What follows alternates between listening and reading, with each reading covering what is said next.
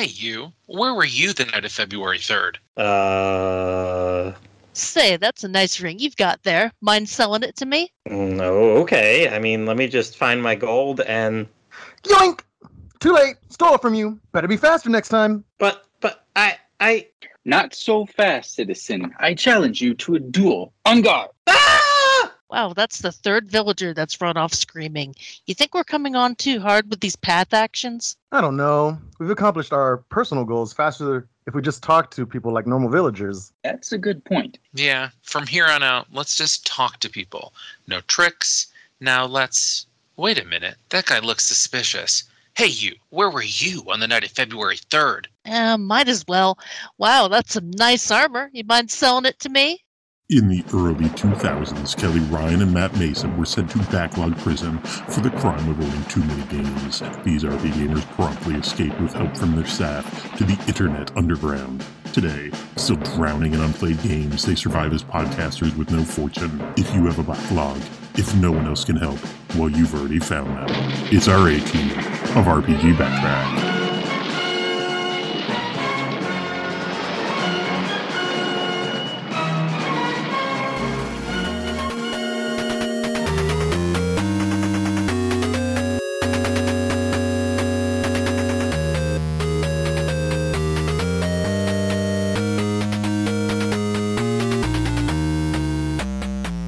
Hello and welcome to RPG Backtrack, your regular deep dive into your favorite RPGs. We are a production of rpgamer.com, bringing you such fine podcasts like RPG Cast, your weekly news show, and Q&A Quest, your weekly feedback show. We are your bi-weekly nostalgia show. I am your host, Kelly Ryan, and the Lynn to my Honnet, Mr. Matt Mason. That's right. I'm just here doing my own thing. Glad you guys all are here tonight, too. So I'm going to go over here and do what I need to do for a while. And if you all want to come with me, you can. Are you alluring me like Primrose or guiding me like Ophelia? I'm just in my own chapter, too. You know, you're all on your own personal journeys. You do you. Yeah, unfortunately, we are too short of the 8 that I kind of dreamed of having for this show, just to be the theme, but that's okay. We've got Paul Scarelli. Hey, thanks for having me. And I guess the drawback I got not having 8 people here is that you could have parties of 4 where no one's talking at all. Oh, that's true. That is true. True to the game. Yep. We've got Ryan Radcliffe. Hey guys, just a quick side note. If your pockets are a little bit lighter, I definitely didn't take anything from you. I believe you. Here. And Josh Carpenter? Yeah. I'm here tonight to shoot some pot shots at this game that everybody loves. He's here for the spicy take. And brand new to RPG Backtrack, Mr. Jason McFadden. Howdy, y'all. Thanks for having me. I'm the newbie, so I am going to be good at making rookie mistakes. It's fine. I've been doing this for about 5 years now, and I'm still messing things up, so we're all good. That'll work for me. Like I was saying pre-show, it's not like we're on Spotify being paid massive money to do this. That being said, Spotify, if you want to sponsor us, we only spread misinformation about video games. So, and usually it's just our bad memories. Like, it's not on purpose. Yeah, it's completely innocent. I would never deliberately say something bad about a video game that wasn't called Lunar Dragon Song. But regardless, but yeah. Oh, Sonic Chronicles. Yep. See, in a weird way, I liked that game, but I just tell myself that. No, the game we're talking about tonight, if the hints weren't there, it is Octopath Traveler. Woohoo! Kind of top of mind, given that Square Enix announced another game using that engine, Live Alive, which kind of surprised me. Well, it's surprising that it's coming out in that engine. That what is it? That copyright's been floating around since last summer? Yeah. In Australia and Europe or something like that. So, but the fact that it's HD 2D, that's pretty cool. My tinfoil hat theory is that I think they're testing the waters with this one, and then maybe they would do a Final Fantasy VI with that engine. I would hope, but it just seems so soon after the Pixel remaster. Yeah. I mean, I know Square Enix is notorious for double, triple, quadruple, I don't even know. I don't even know what it would be.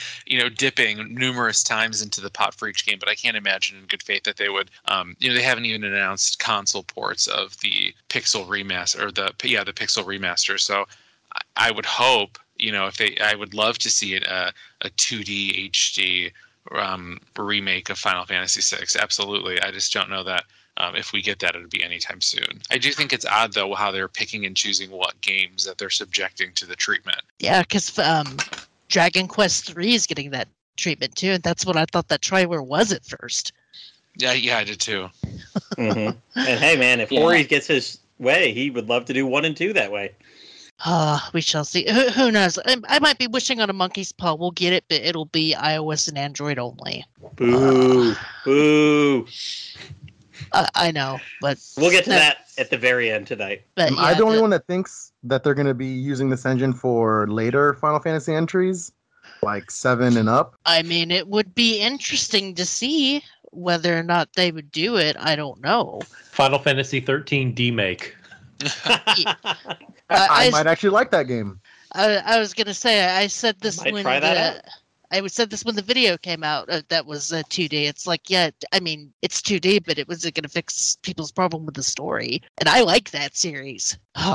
But regardless, getting into the weeds a little bit, but that was my fault. This is their first foray into the 2D HD engine, and I thought that it looked pretty good.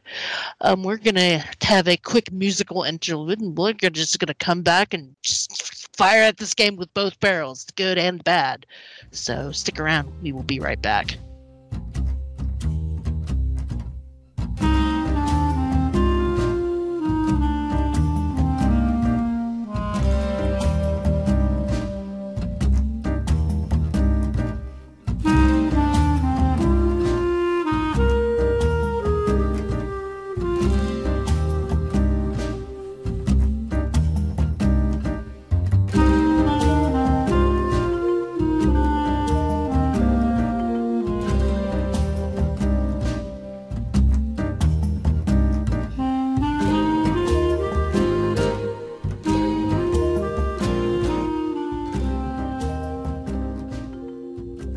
And welcome back to RPG Backtrack, diving straight into Octopath Traveler, released in 2018 for the Nintendo Switch. I think it was in July. I'm not sure because I accidentally closed my Wikipedia window, messing with something else. It was July. I remember it came out in the middle of JRPG July. Yeah, second week. Yeah, I think that's why I didn't finish it, or why I paused playing it, because I was playing something else for JRPG July, and I have no idea what, because that was 4 years ago at this point. Man, time flies when you're having fun. But yeah, if I remember correctly, this was announced during that very first Switch presentation, in a kind of a block of different JRPGs with Fire Emblem Three Houses and Shin Megami Tensei 5 and Xenoblade 2. Yep, and there was just the one image. I think it was Ulbrich fighting a giant dude, and he was slashing at him, and then they mentioned the name, which was Project Octopath? Yeah. And we knew that it was by the Bravely Default team, partly because they said so, and partly because, weird naming, because that's what that team does. See, triangle strategy. Did they drop a demo for this game when they announced it, on the Switch store that same day? I can't remember his day and date. I know they dropped the demo long before it came out. There were two different demos, right? Yeah. There was a very early demo where they collected player feedback. I remember that one. That ties into my memory during the roundtable. And then about a year later, they dropped another demo where the progress carried over. And I think you could play for up to 5 hours. It was a time demo. I know that you could at least get through the first chapter of every character if you were quick enough. Okay, I remember something like that. I just remember when the demo came out, I had my Switch with me, and I was on a work trip, and I remember just staying in my hotel room and tethering my phone to my Switch, so I could greedily download this demo, because it was still when the Switch was still kind of hungry for RPGs, because it was during the first year of the system coming out, and by that point, and you had basically done everything you were going to do with Zelda. And well, I pulled up the Wikipedia page, and I didn't know this. The people that worked on this worked on Bravely Default and Bravely Second. I knew that. I did not know that they had worked on What Did I Do This to Deserve? What Did I Do to Deserve This, My Lord? If you guys have ever heard of that series. Nope. It's kind of like a strategy ant farm type game. It was published by NIS for the PSP way back in the day. It's a really obscure series that I kind of like for its charm, but yeah. Was it Japan only, or did it come to the West? No, it came to the West. I think it was just very obscure. It was only on my radar because back then I pretty much bought everything that NIS put out before Neptunia disappointed me. I had to learn to be much more cautious, but yeah, that's a weird connection for me. I didn't realize that wasn't an NIS game. Yep.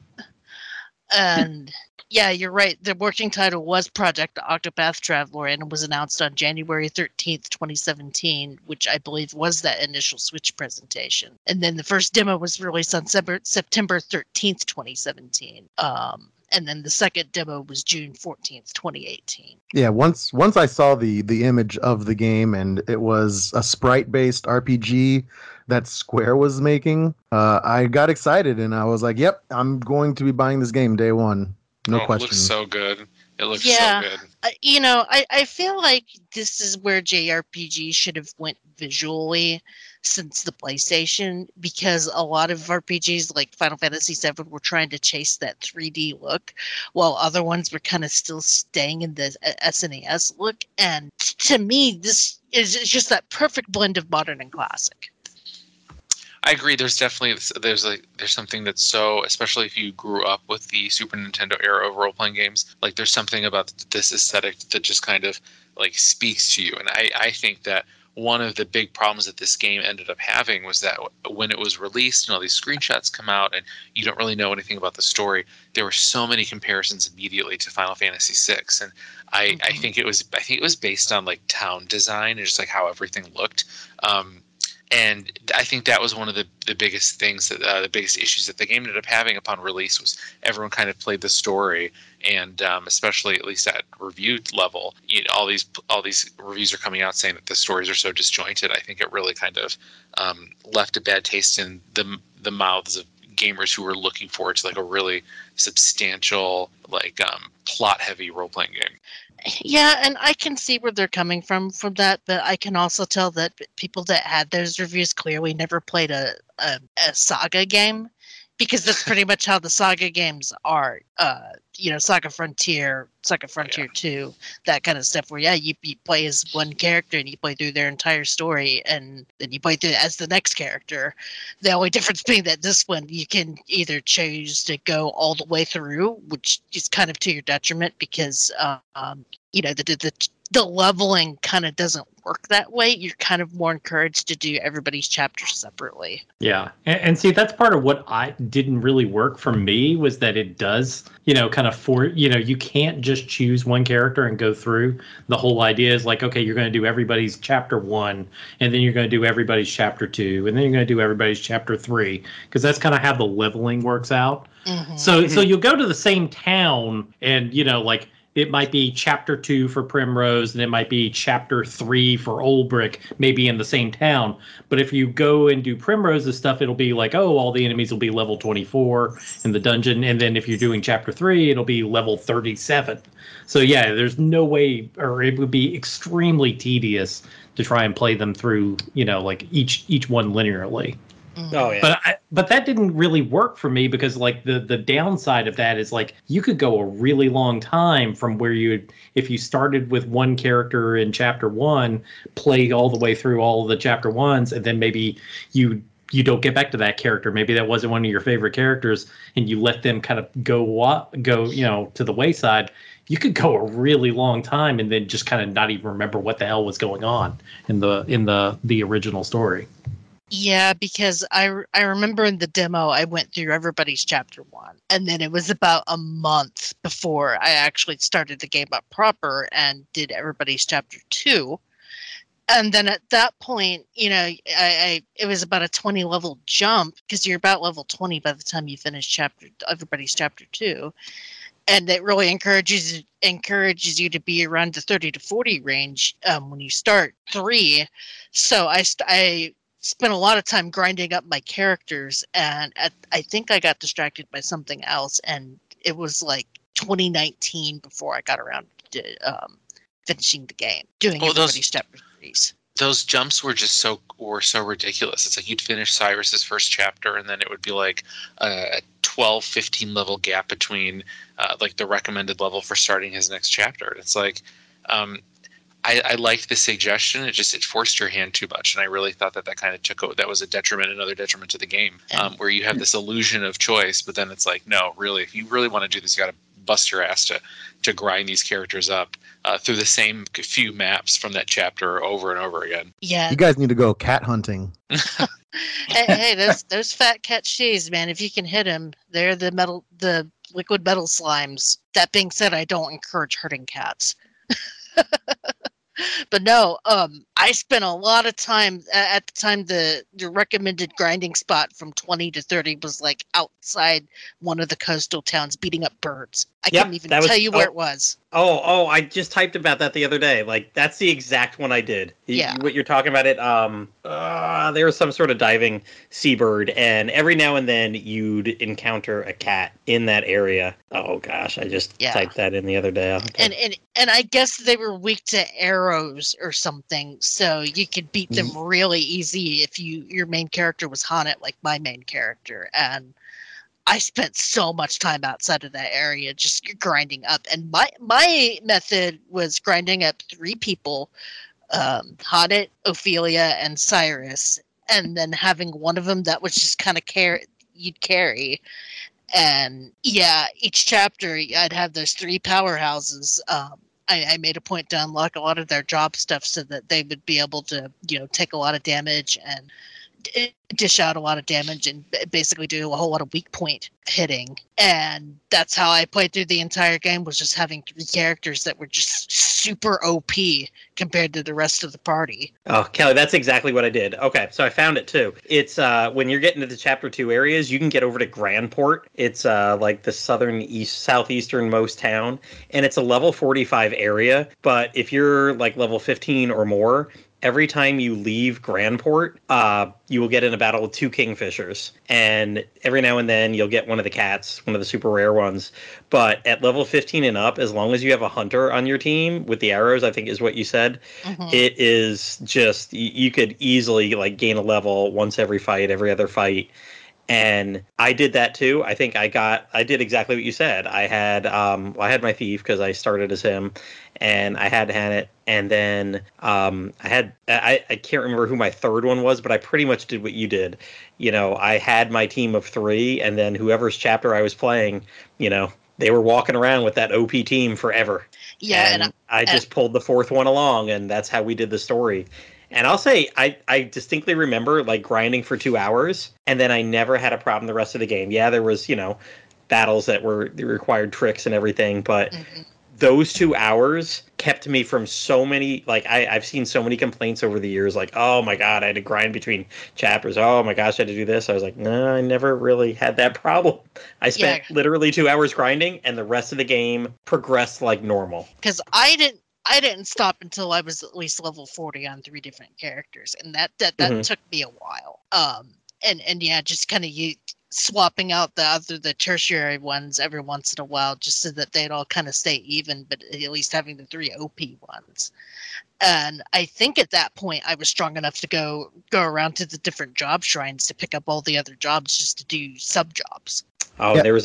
There was another part. So that method of, with the kingfishers, I was just looking back at where I found that, and I totally did this too, because in Grandport, there's a thieving trips tips and tricks thing that you can successfully inquire about, or if you're scrutinizing with Ulbrich, and it increases your thieving ability. And I used that because after that, I went thieving throughout the whole land. I was going as far as the game would let me, stealing strength plus 100 weapons and everything. I save scum to galore. So maybe I did put in a little more than the 2 hours afterwards, but it just, maybe 3 or 4 hours of time there, 2 nights of playthrough, and the rest was okay. It was a game that you could break by doing that, and man, I broke that wide open. Mm-hmm. Yeah, I didn't go as far as to doing a whole lot of the thieving. If I couldn't get 100%, then I didn't bother because I didn't want to have to deal with the consequences. But Consequences weren't that bad. Yeah, I did, after I got up to 40, went through some level 40 dungeons and got my character some decent gear so that they could just trout stuff. And yeah, I don't know what you guys' method, the rest of you guys' method was for getting through the game. Other than Josh, who I know noped out before the grinding was even an issue. Yeah, exactly. But yeah, my biggest complaint about this game is definitely the pacing, because man, characters needed some catch-up mechanic, something, so that it wasn't as tedious, especially if you had characters that you just didn't like. I didn't particularly care for Alphen, because I had Ophelia so powerful that she was just my main healer throughout the game, so I really found Alphen kind of useless. So I barely used him. It was the hunter for me. I avoided doing her story to the very end, and then by the time I had everyone else's storylines were completely done, and I just went and scooped her up and just blasted through her chapters. I think honestly at that point too, I was just so turned off by the voice acting and just the general structure of her tale. It was I don't really care about your mentor because I can hardly stand to listen to your voice. So I'm just sitting here slapping that A button, man, flying through those story scenes with her. So, but a lot of what you do in other RPGs where you've got party members who you need to catch up, where you'll put 2 tanks up front and then you throw in the little bitch in the back that's got level 1, and then you just watch after a couple battles gaining 5 levels at a time. Mm-hmm. Yeah, that's what I did with her, at least. If they survive. Oh, yeah. You're don't die in those first few battles. And then, I did a lot of that during when I was playing Pokemon Legends Arceus. You throw in a couple level 1 guys, and then you're in with your level 15, you're just watching them just fly up, Yeah, and man, speaking of Pokemon Arceus, man, this game could use EXP candies for catch-up. Oh, hell yeah. Because that is nice when you've got a new character or a new Pokemon that you want to try and it's underleveled. So just throw in a couple of candies that you have lying around. And I don't see why this game couldn't have had a similar mechanic where, some of the boss fights award you some EXP items so that you could catch up just a little bit. That way your dudes aren't so far behind. Because, I mean, the story is what carries this game. The stories, yes. Definitely. Because I wanted to see every single character's story, and I wanted to know what was going on with them. And each of their chapters, kind of playing like a TV show where it leaves you on a cliffhanger, and it's oh my god, what happens next? For me, the story was probably the least exciting part of the game. So I enjoyed the after you complete everyone's stories and seeing how everything comes together. I thought was neat. But by then, but other than that, it was I felt like there was such little engagement between the characters outside of those little vignettes that they would be doing. That'd be 2 characters at a time. So only a few characters' stories got me excited. I liked Primrose's story, Cyrus's story. I also Ulbrich's story. But it was the other stories, you would see their plot twist coming just from the beginning of chapter 1. So I felt Ophelia, I kind of felt was a bit of a slog. And then especially Hamfnit, I think that's her name. Honnet. Yeah. Oh man, I couldn't stand her story. Was it her story or was it the localization? It was. The story was probably not the part of what I found. It was the localization that I just found to be so. It was just. They went hard on that stylized old English. Yeah. It didn't work the best. You're talking about seeing the plot twist coming from a mile away. It was in Alvin's story when he goes to heal the bandit, and the other guy's like, "No, I don't heal bad people," and Alvin's like, "Well, I must heal them. It's my doctor. It's my duty as a doctor." And it's like, "Gee, I wonder what's gonna happen after he heals the bandit." Oh yeah, exactly. Oh, lovely. He kidnapped the kid. And you had mentioned, Kelly, earlier that like in the Saga games, they're great at dropping you into like these narratives that like they don't hold your hand. And like in Saga Frontier, one of the most fun things you can do is just to go pick up the characters and bring them in your party. And you pick them up in all sorts of like weird fashions, and most of them have no rationale for joining you, but at least it just seems so much more cohesive, at least with just like the gameplay systems and everything else in the Saga like series. In this game, it just felt like they were missing something. Like there was a lot of really meaningful opportunities that you could have had the characters interact, and like you could have had chances for like Ulbrich and Primrose to really kind of get along and kind of identify how they're how similar they are. But instead, I spent a lot of the time wondering why Ophelia would be hanging out with a thief, and like just like going on along with him while he's completing these like thieving missions. So it just there was no suspension of disbelief that you have in the Saga games, because the Saga games just seem so unhinged from every aspect, from like the battle systems and the way you learn techniques and just everything. And there seems like there's, throwing you for a loop. And in this game, at least, everything seems so tightly wound between the job systems and the battle mechanics, and even like there's just like the like presentation of the actual graphics. It just felt like the way that they were handling the stories just seemed to me like it fell apart. So yeah, when people talk about the narrative being something that really drove them to like continue playing the game, or something that they felt like was a high point, for me it was the total opposite. I mean, you're not wrong, and I've heard some fans of the game justify it as well. It's like a tabletop RPG, in that each of these characters have their different motives, and they're just kind of there for each other's convenience. But especially given how everything ties together at the end, I just don't understand why they didn't make more of an effort to make the characters interact. It is interesting that the same development team who made Bravely Default, the series, and I'm playing through Bravely Default 2 right now on the side as well. They have party skits, kind of like in the Tale series. Mm-hmm. And so you only have 4 characters in Bravely, and they have skits and they talk to each other, and it's just a little more background and characterization. But then the same team, they make Octopath, and you've got twice as many. You got 8 characters and basically 0 interaction as you go through each story. Mm-hmm. They had skits, right? Like maybe 10 total. There weren't many, but honest, they were. You're right. To be honest, towards the end of the game, I was just skipping those skits just because at that point I didn't care. Mm. Those are the only skits I paid attention to at the end of the game. Like those, because that was the only time that you felt any sort of like camaraderie. And it's like that's such, and like Jason, you mentioned Tales, and like that is such a great juxtaposition with this game. Is you're playing Tales of Arise, and it was like the story I thought was kind of odd.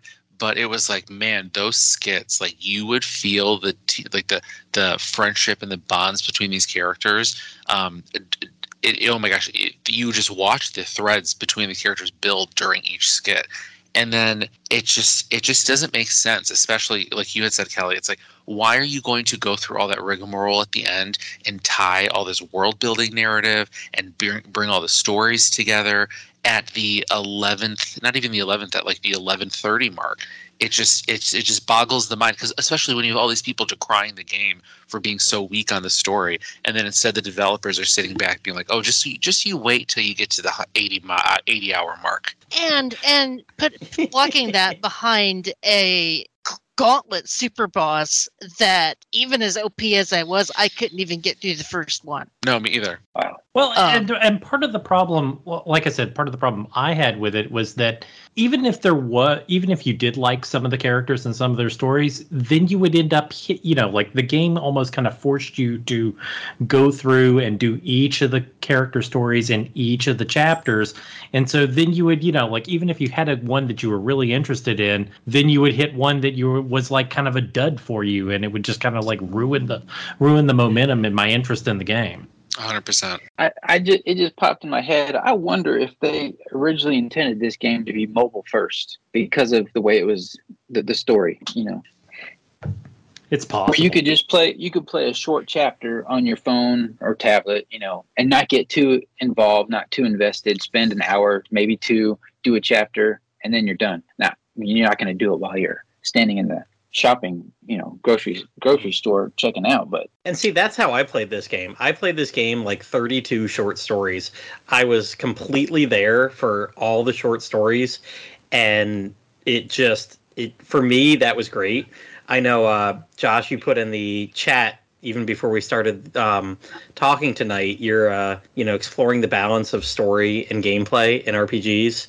You linked that article, and I think since October 2018, I've written at least 2 or 3 pieces for RP Gamer where I've linked back to that. And honestly, I'm more of a mechanics person, which makes a lot of sense. But I was there for the storytelling in this one.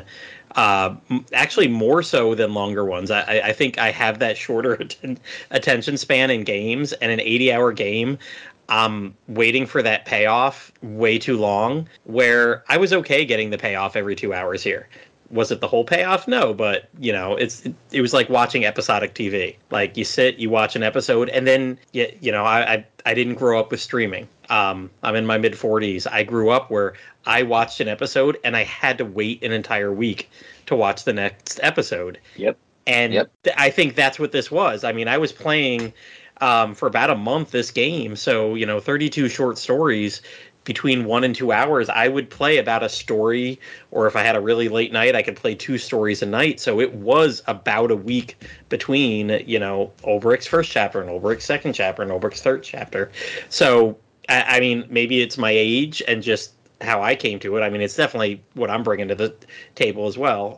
But I loved that episodic story. I was fine. I was like, give me whatever path traveler with 32 stories with 32 individual characters. And honestly, I'm okay with the other people being there and just being background, because it's not their story right now. Like, hold on. This is not a data-centric Star Trek The Next Generation episode. This is all about Riker. Data's got to be there to fly the ship too, but quiet, Data. This is a Riker episode. Yeah. I like having, all 8 characters had their own individual story, and the other adventurers kind of just came along for the ride.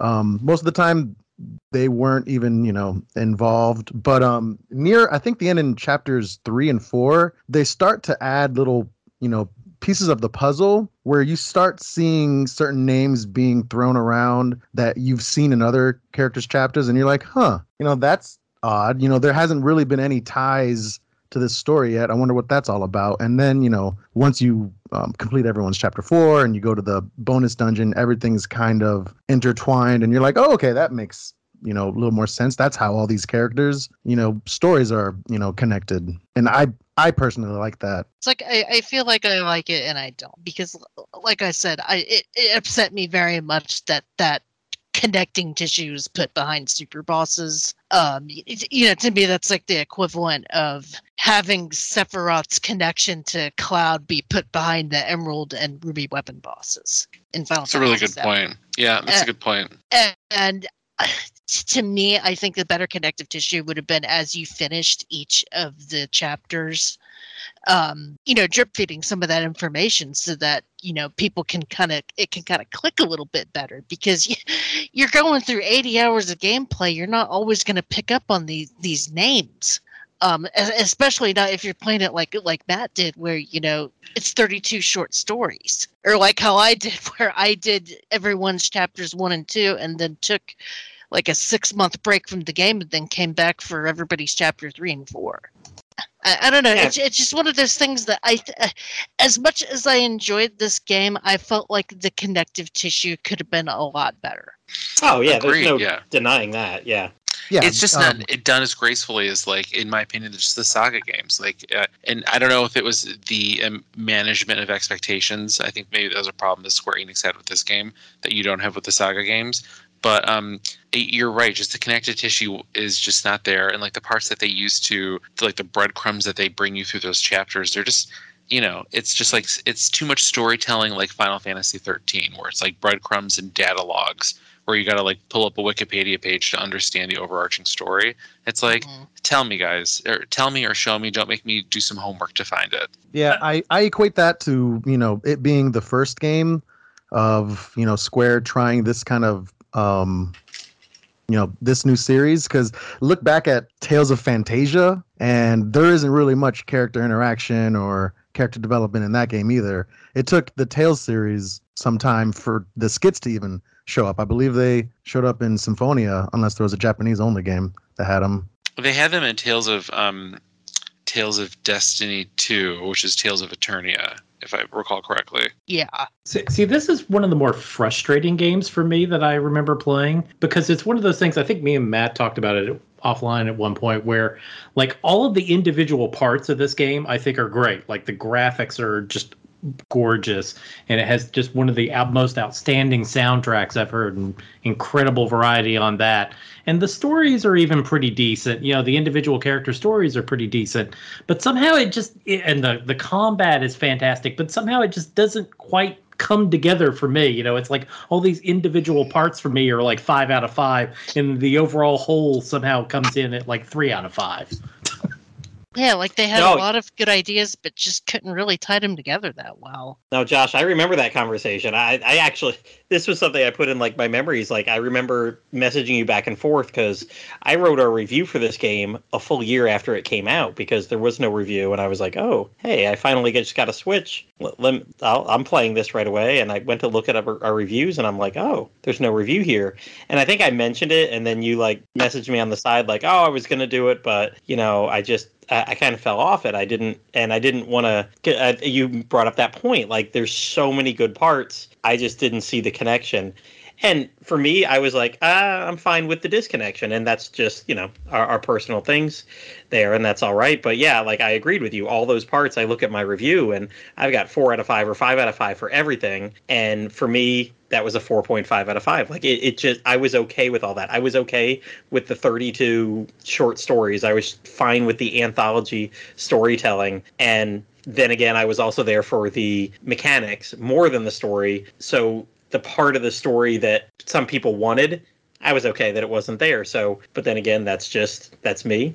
That's you. And, that's why we have these podcasts, and that's why we have different reviewers and have all these viewpoints. Because I'm with you, Matt. Even though everything felt kind of disjointed, overall, I still had fun with my time with the game and would recommend it to other RPG fans, with a caveat that there's going to be some things that annoy the crap out of you, and whether or not you can get past those things is whether or not you're going to gain any enjoyment from this game. And that's kind of the same caveat people have with Saga games too, where it's either going to click or it's going to just fall flat.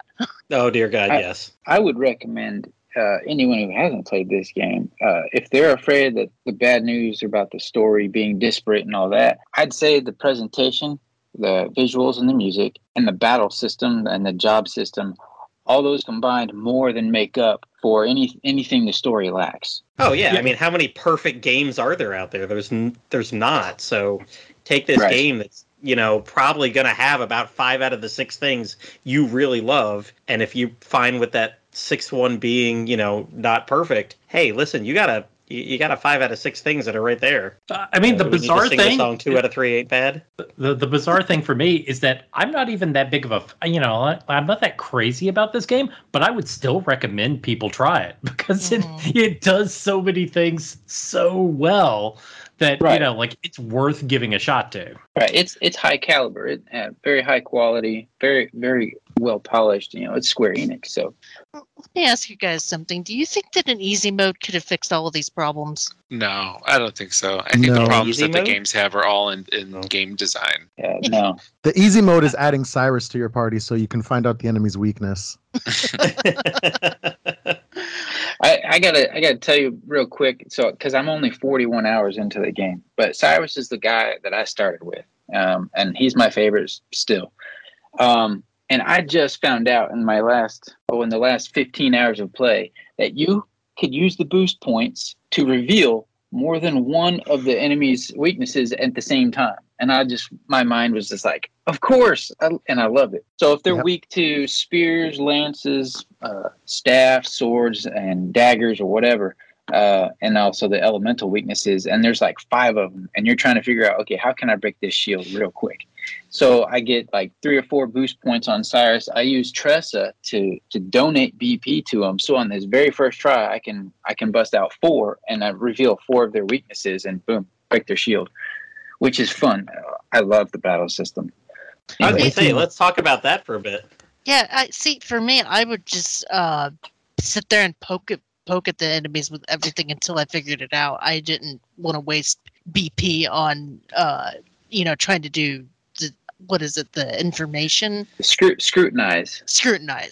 Yeah, and that's what's great because each character has a specific skill set and their job skills, and you can strategize, you can mix and match and play to your strengths or to your preferences. So they did really well balancing it, I think. Gosh, I don't remember that scrutinize. I remember doing what Kelly said, just poking at it with every single thing possible. But damn, Jason, I wish I would have remembered that or noticed that during the game, because that's something that's an exploit. I mean, here I am like grinding for 2 hours and saving the whole game and running from, my chapter 2 city to chapter 4 cities and stealing the best equipment from people, like with like 5% chances. That would have been another exploit I would have used a bunch. So I put 80 hours into the game and I don't even recall that being a thing. So Yeah, that's awesome. That's another way to do it. I started with Therion, and so you get early access to all the purple treasure chests. So you get some pretty good items. And I remember just trying to steal things from people from the get-go, even if the percentage was super low, because I think what it would say, you have like 5 more times before your reputation is tarnished. And I'm like, reputation, what does that mean? What does that mean? So I just kind of ignored it. When you actually lower your reputation, I think you can't talk to anyone anymore. So you have to go outside and you fight a random encounter, and then your reputation's it's back. So I was like, okay, who cares? I don't think it wasn't that easy. You had to like pay the bartender to spread good word about you, didn't you? Is that what it was? I remember it was pay something for so simple, but You got to pay for him to spill the good tea. Yep. It wasn't hard. It might have got pricey, but and you talk about the purple chest. I totally forgot that too, because I had the same starter, and I would run into very high level places, and again with the purple chest, just steal that purple chest and get out, because he could run away from battle pretty easily too. yeah, every dungeon had a purple chest, right? Yep. Mhm. Yeah, I think so. So having access to that from the very beginning, that was another one that, like, once I was able to get into chapter 2 and explore more of the world, it was like, let me go here. I'm going to run in and steal it. And I feel like none of them, I mean, maybe there were some, but none of them were like super deep that I had to do the whole dungeon just to get to the purple chest. Yeah, you just stay by the save spot. You run to the purple chest. If you die, then you start back at the save spot again. Try again.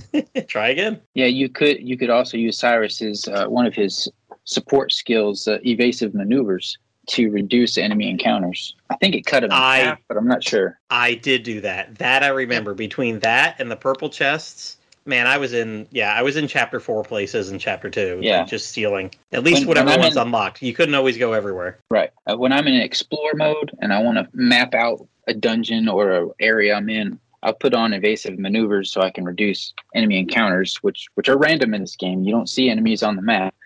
Mm-hmm. And that would help me walk farther before I got attacked. But then when I'm in grinding mode, I take that off and I'm like, come at me. I need the points. Quick clarification on Cyrus. So his path action is called Scrutinize, where you could talk to NPCs and glean some more information from them.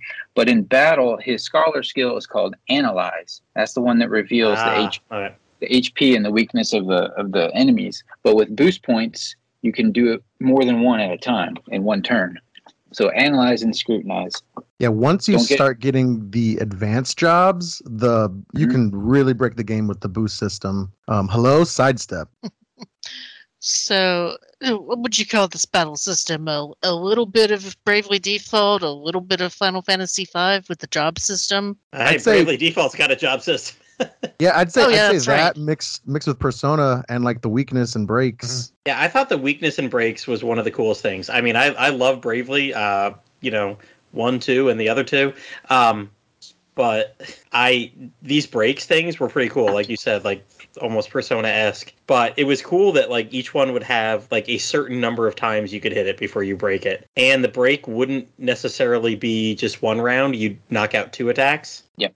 The current round and the next one. Correct. So you'd want to time that too, because you wouldn't want to do it if like your player was the last one to go in that round. Mm-hmm. Because then it would only take off 1 round, I think, for the guy. Or would it do the 2 next rounds? Or it would depend on their turn order, I think. Yeah, I was going to say, because you could manipulate a turn order, right? Yes. Yeah, I remember doing that to make sure I would be going to get that last blow earlier in the round than who I was attacking. So I could have the full 2 rounds of them being weak once you break them and, them actually missing 2 attacks. And a lot of boss fights were kind of planned around, trying to break them before they would do their super attacks, so that heck yes. Yes. You wouldn't get pounded. And I appreciate any battle system in any RPG that isn't just mashing the A button to win. Mm-hmm. Oh yeah, there was a definite tension here, and even though I grinded really quite a bit, I didn't think it gave me a super unfair advantage on the bosses. It allowed me to go through places like not worrying too much. But I mean, yeah, like you said, Kelly, with the their big attacks and everything, they still hit. Like, they weren't playing. That was going to wipe out somebody. And I always had that 3rd or 4th party member that was way lower than everybody else. So it was no cakewalk. I died plenty. Yep. Yeah, I went through my fair share of revive potions in some fights. Right. And then the bosses actually end up getting smarter near the end chapters and start blocking some of their weaknesses. Oh, God. Yeah, I have not seen that yet. Oh, you'll see it. You're like, you smack them with the sword. You're like, yeah, sword. And then they're like, yep, the sword weakness has been removed. And you're like, oh, shucks. Okay, I take it back. I think on one of the earlier boss battles, I did see that. It puts like a red diagonal line through it. Mm-hmm. And it's temporary, right? Yeah. Lasts a few rounds? Sometimes. Mm-hmm. Okay. For me, what was always frustrating was any character that had a weakness to wind, because that was the one weakness with my party makeup that I could not cover. Because I think it was Tessa that had wind-based abilities. Yes. Yes. Now, if you had, Hannah, she can capture some beasts, and some of the beasts, like some of the birds she captured, some of their attacks would be wind attacks. So if you had some of those stocked up, you could use those, but it wasn't always a guarantee. Yeah, that's something we haven't talked about, because as well as all the, I think we mentioned it, that all these, or at least most of them, have an ability to be used in town. Like Therion, he can steal from NPCs. Ophelia can recruit NPCs to come fight with you, right? Mm-hmm. And then Tessa buys stuff from NPCs. Yep. And Hannet's got kind of that Ophelia ability, but with monsters. She can capture them and then release them later. She also duels people in town using just her, I think, the cat, Wind. Because that's the thing. Every single character has a counterpart for their path ability. So ideally, you want to have a character with each path ability in your party.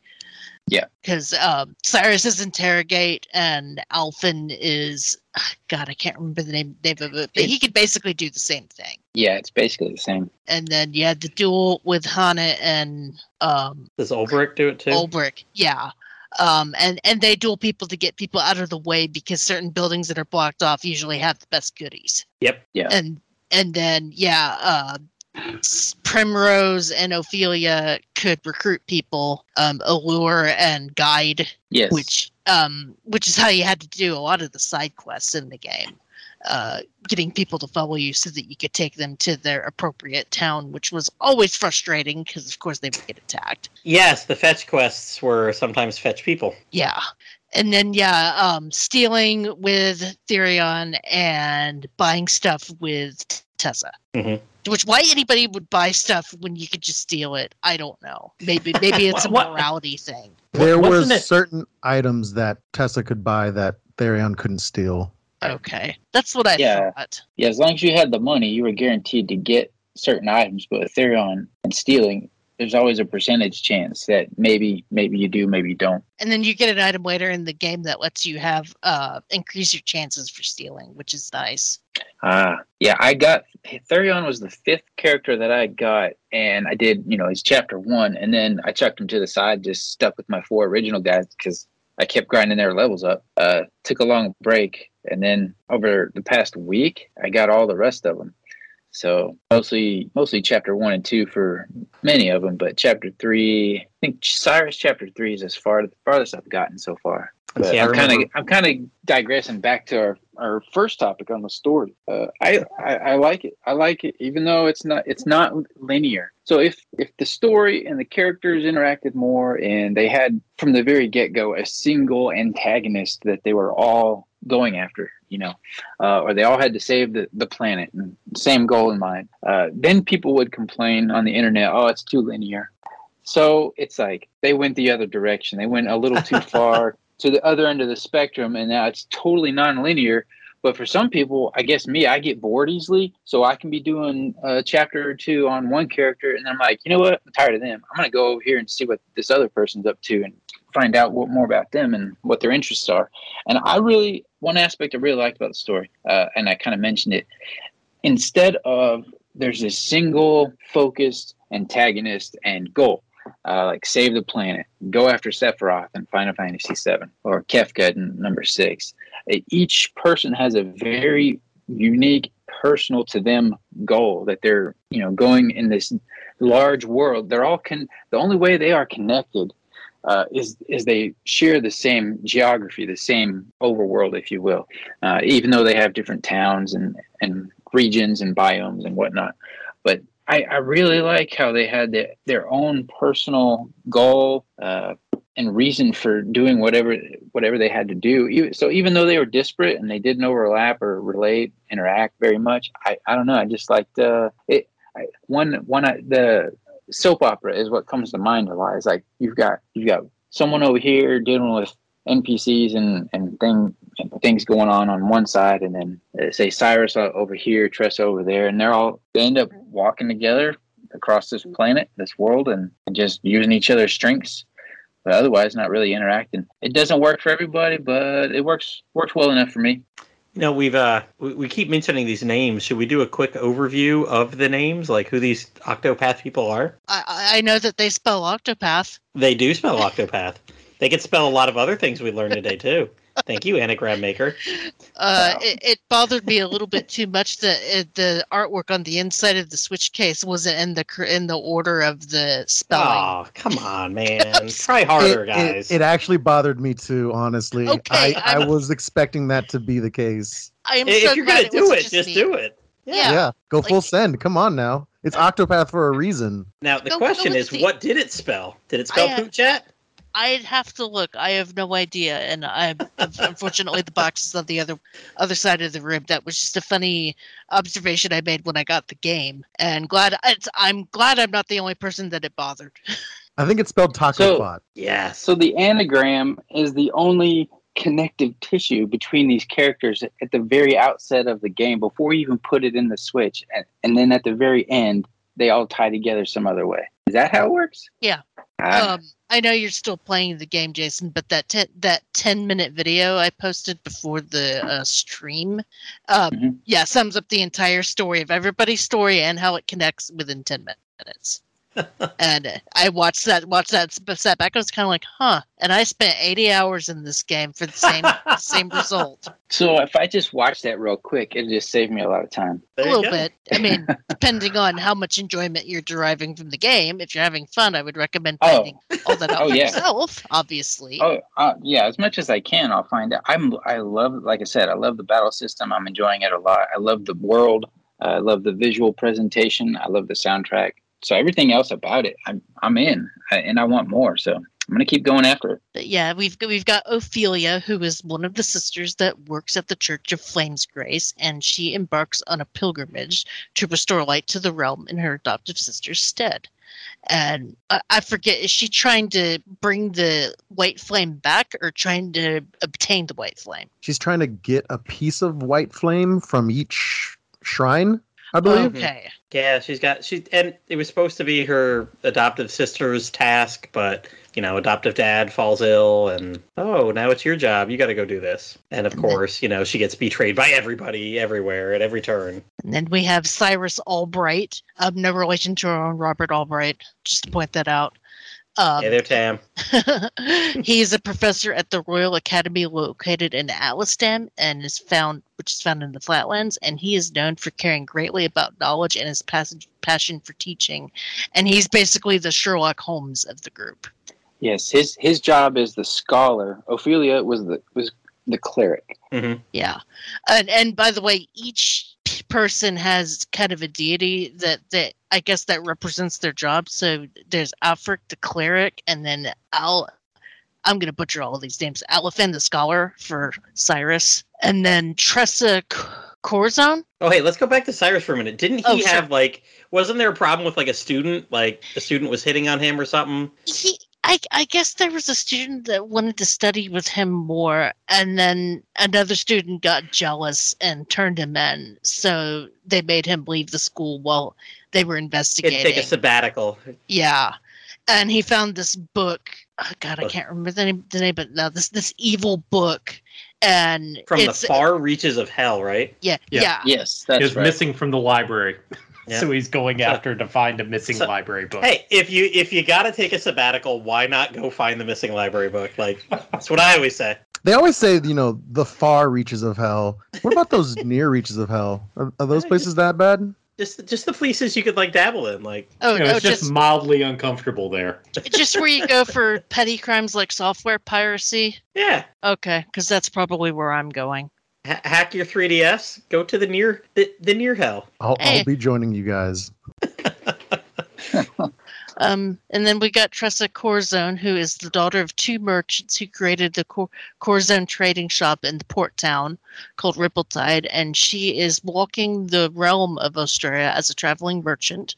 And her story starts by meeting a former pirate turned merchant named Leon, and she buys an adventure journal and starts kind of going through the adventure journal and finding this guy's adventures. And Tressa's story is the most lighthearted of the 8.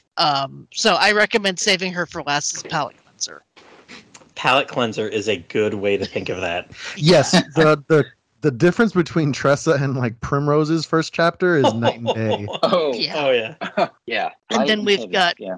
Ulbrich Eisenberg, a knight from the Lost Kingdom, who has become a self-sword and has temporarily resided in Cobblestone, and has a chance meeting with one of his previous brothers in arms, and is trying to find out why his Lost Kingdom basically fell. And I believe that Lost Kingdom ties into that story bit in the end about the gate. Oh yeah, Hornburg's big for the ending. Yeah. It needed to fall. It was all part of their plan. Ulbrich's from the Dragon Quest XI Heroes hometown, Cobblestone. And yeah, I will say that I think of all the stories I found, Ulbrich to be the least interesting. I think I kind of blew through his story just because none of it resonated with me. No, just reading the little summaries that we had, he decides to set on to find the answers he seeks. One of them is why he swings his blade. He set out to find himself. Okay. And then we've got Primrose Azelhart, who is a member of a proud noble house until her father got murdered. and now she's taken the role as a quote unquote dancer in Sunshade and is trying to track down the men who murdered her father. I say dancer in quotes because the game makes it pretty clear that she's not just a dancer. Oh no, she's prostituted. Yeah, she's got a pimp. She got sold into slavery. Yeah, and her killing that pimp in the first chapter is one of the most satisfying things in the game, period. Oh, It was so savage, and I was like cheering her on. Yes. Yeah, you slit his throat. That's like, as opposed to next week when we talk about Trails of Cold Steel 2. Yeah, and nobody dies. Forgive me for forgetting, but doesn't his like voice gurgle as his throat slit? Yes, yeah, Beautiful. at least twice. And, Well, not only I just that- did her chapter. Well, not only that, it's so satisfying because he's talking down to her the entire time in that first chapter, and then makes a comment about how it's a shame that she's betraying him because she's her favorite, or was that her friend? He kills her best friend. Yeah, he kills her friend friend. right in front of her, like, hey, Yes. remember your BFF? Dead. And just watching her fight back is just like, oh, chef's kiss. You go, girl. And then she says, "I'm done dancing for you. I'm dancing for myself now." Mm-hmm. And it's like the rest of her story is basically using her skills as a dancer to infiltrate other places to find whoever She needs the killed her people father. with the crow tattoos, right? The crow. Yeah, the left and right wing of the crow, Yeah. and then the actual crow, and then getting into her finale real quick. The fact that the guy that put on her finale put on a play of her life story. Very sadistic. Yes.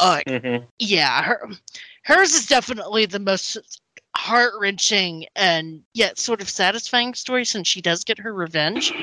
Oh yeah, hers is the best story. I would agree. Because then after that, we've got Alfred Greengrass, who is an apothecary, and he's such a hippie. He's just like, I'm such a goody two shoe, and like I must do what's right and good by my duty as an apothecary. And it's like, okay, we get it. He's the Hippocratic Oath personified. He says all this while carrying a giant axe and just swinging it around like a madman. How else are you gonna cut down the herbs you need? Got to peel some bark off the widow bark tree, with the widow trees. And... He's had too much bitter root. And I don't even remember what his story culminated into. I only remember the chapter where he healed the bandit and then the bandit kidnapped the kid. Gosh, well, you were just burning my material for the second part of this podcast. My bad. I'm sorry. Spoiler. There's something with Ogden, like the guy that was in that other chapter that he ends with. Ogden's illness is the same that he had when he was a child. He cures Ogden at the end from the same thing that he had, and then it's something about an apothecary that cured him when he was a kid. Yeah, and that leads into the finale.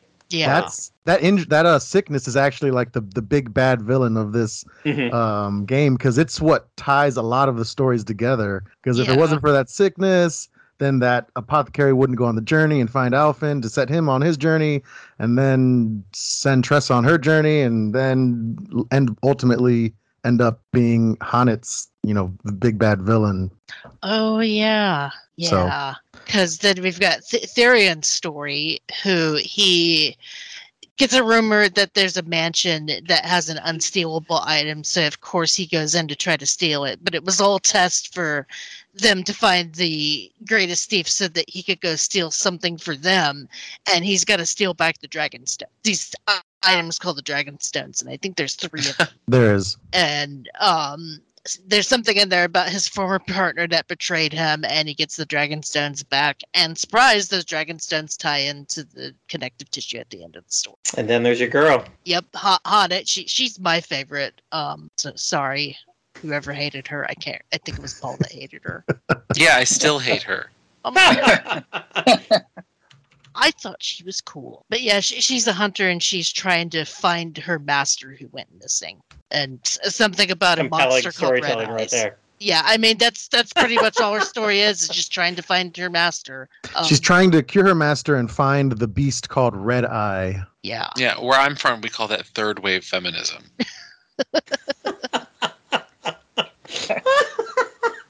she's still cool though. And yeah, that's all pretty much all 8 stories in a nutshell. And like I've said, there's a final chapter that involves a super boss battle gauntlet. And if you've got the patience and actually get through that gauntlet, you will get the true ending. And I noped out after one fight, even though I was over leveled like crazy and had all the optional jobs. I forgot to mention all of the jobs. Do we want to have Ryan explain the ending to us? Yeah, explain the ending. He's been itching Ryan. to it. Okay. Well, I'm just gonna tie in all the stories together and how they're brought into one overarching story. It all basically ties into a woman named LeBlanc, who you randomly meet in the game as like a quest giver. She's looking for her quote unquote perfect man. And so it's built upon this theory that, she's just trying to find the love of her life. And you go on a quest to find the love of her life, and you find this random dude, and she's like, yeah, no, that's not him. I need to find, the right one. Ends up being a boy named Kit, who then kind of leads into like the final dungeon between them. But it's her that hires the Obsidians to kill Primrose's father. It's her that hires Werner, who then influences Ulbrich's best friend to murder the king of was it Hornbrook? Sounds good enough. Yeah, that kingdom. Hornburg, I think it was. Yeah. It's her that kind of starts enticing Graham, who was the apothecary that saved Alphen. His wife had died to that sickness, so he had traveled the world, this Graham Crossford individual, to find the cure. He finds it. He goes back to his wife. His wife is dead. So his life journey to find this cure for this deadly disease is kind of ruined. So she jumps in and she's like, do you want to see your, beloved again? And she entices him. He goes with her and turns into the Red Eye monster. So Graham's story is it ties in Alphen because he's the person that healed Alphen. He goes on a journey to find this poison, this cure for the poison, and he creates a notebook of his adventures, which Tressa then finds. And that sets her on her quest to be the greatest merchant of all time and have adventures. And then eventually the influence of LeBlanc turns Graham into Red Eye, who then petrifies Honnet's master and then sets her off on her journey. So he's pretty important. And his son, Kit, ends up being one of the side characters that you meet throughout the game. Like, I think he's one of the starting side quests you meet, and he gives you like a random healing grape. But you meet him throughout, all the different characters, and he ends up being the host for Galdera, which is the 13th god, which I guess got kicked out of the god circle. And LeBlanc ends up being Galdera's daughter. And Galdera's been entombed in this Gate of Finis area by these dragon stones. So that's what ties Therion into the story. And LeBlanc also hires Lucia to do something with Cyrus and the book. And I can't exactly remember the exacts of that scenario, but that's what ties Cyrus into the whole mix. And she also finds Matthias after I think a whole village is slaughtered, so when he's at his weakest moment, and entices him to create the Dark Flame, which is the antithesis to the holy light or holy flame that Ophelia's been on a pilgrimage for. So I believe that's all 8 characters that are all intertwined, and there ends up being this big plot to revive Galdera that the 8 of them band together and eventually beat.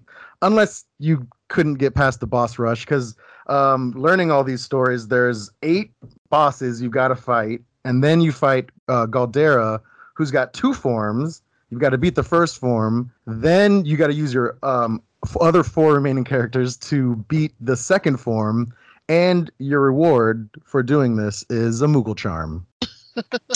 Yeah, that sounds And so Moogle Charm. convoluted. I mean, all you have to do is throw in a Fal'Cie and a l'Cie in there, and it sounds like a modern Final Fantasy game. I rolled I credits lose 8 anyone on times, and I don't know about any of you. I rolled 8 credits. I was fine. So the Moogle Charm, you mean to say Moogle Charm that disables random encounters? Yes, no more random encounters. But then at the end of the game, there's no other content, so you can finish side quests basically without any random encounters. Okay, that makes sense. Or you could just turn the game off and never have a single other encounter in Octopath. Yeah, Yeah, I never got I that made- far.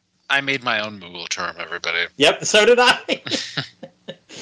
I sound like I hate the game, you guys. I love the game. Oh my Oh, god, I the love the music game is so too. good. Mhm. The music is so good, but it's just like, and that's one of the questions I wanted to ask everybody. It's like when we talk about this game's legacy, it's like, I feel like people look at this game as if it's like a 7 out of 10 type deal. You know, now a couple years out of it, like I feel like people are like, oh, okay, it was an okay game. I feel like the game kind of got trashed up on release because people built it up again to be like this,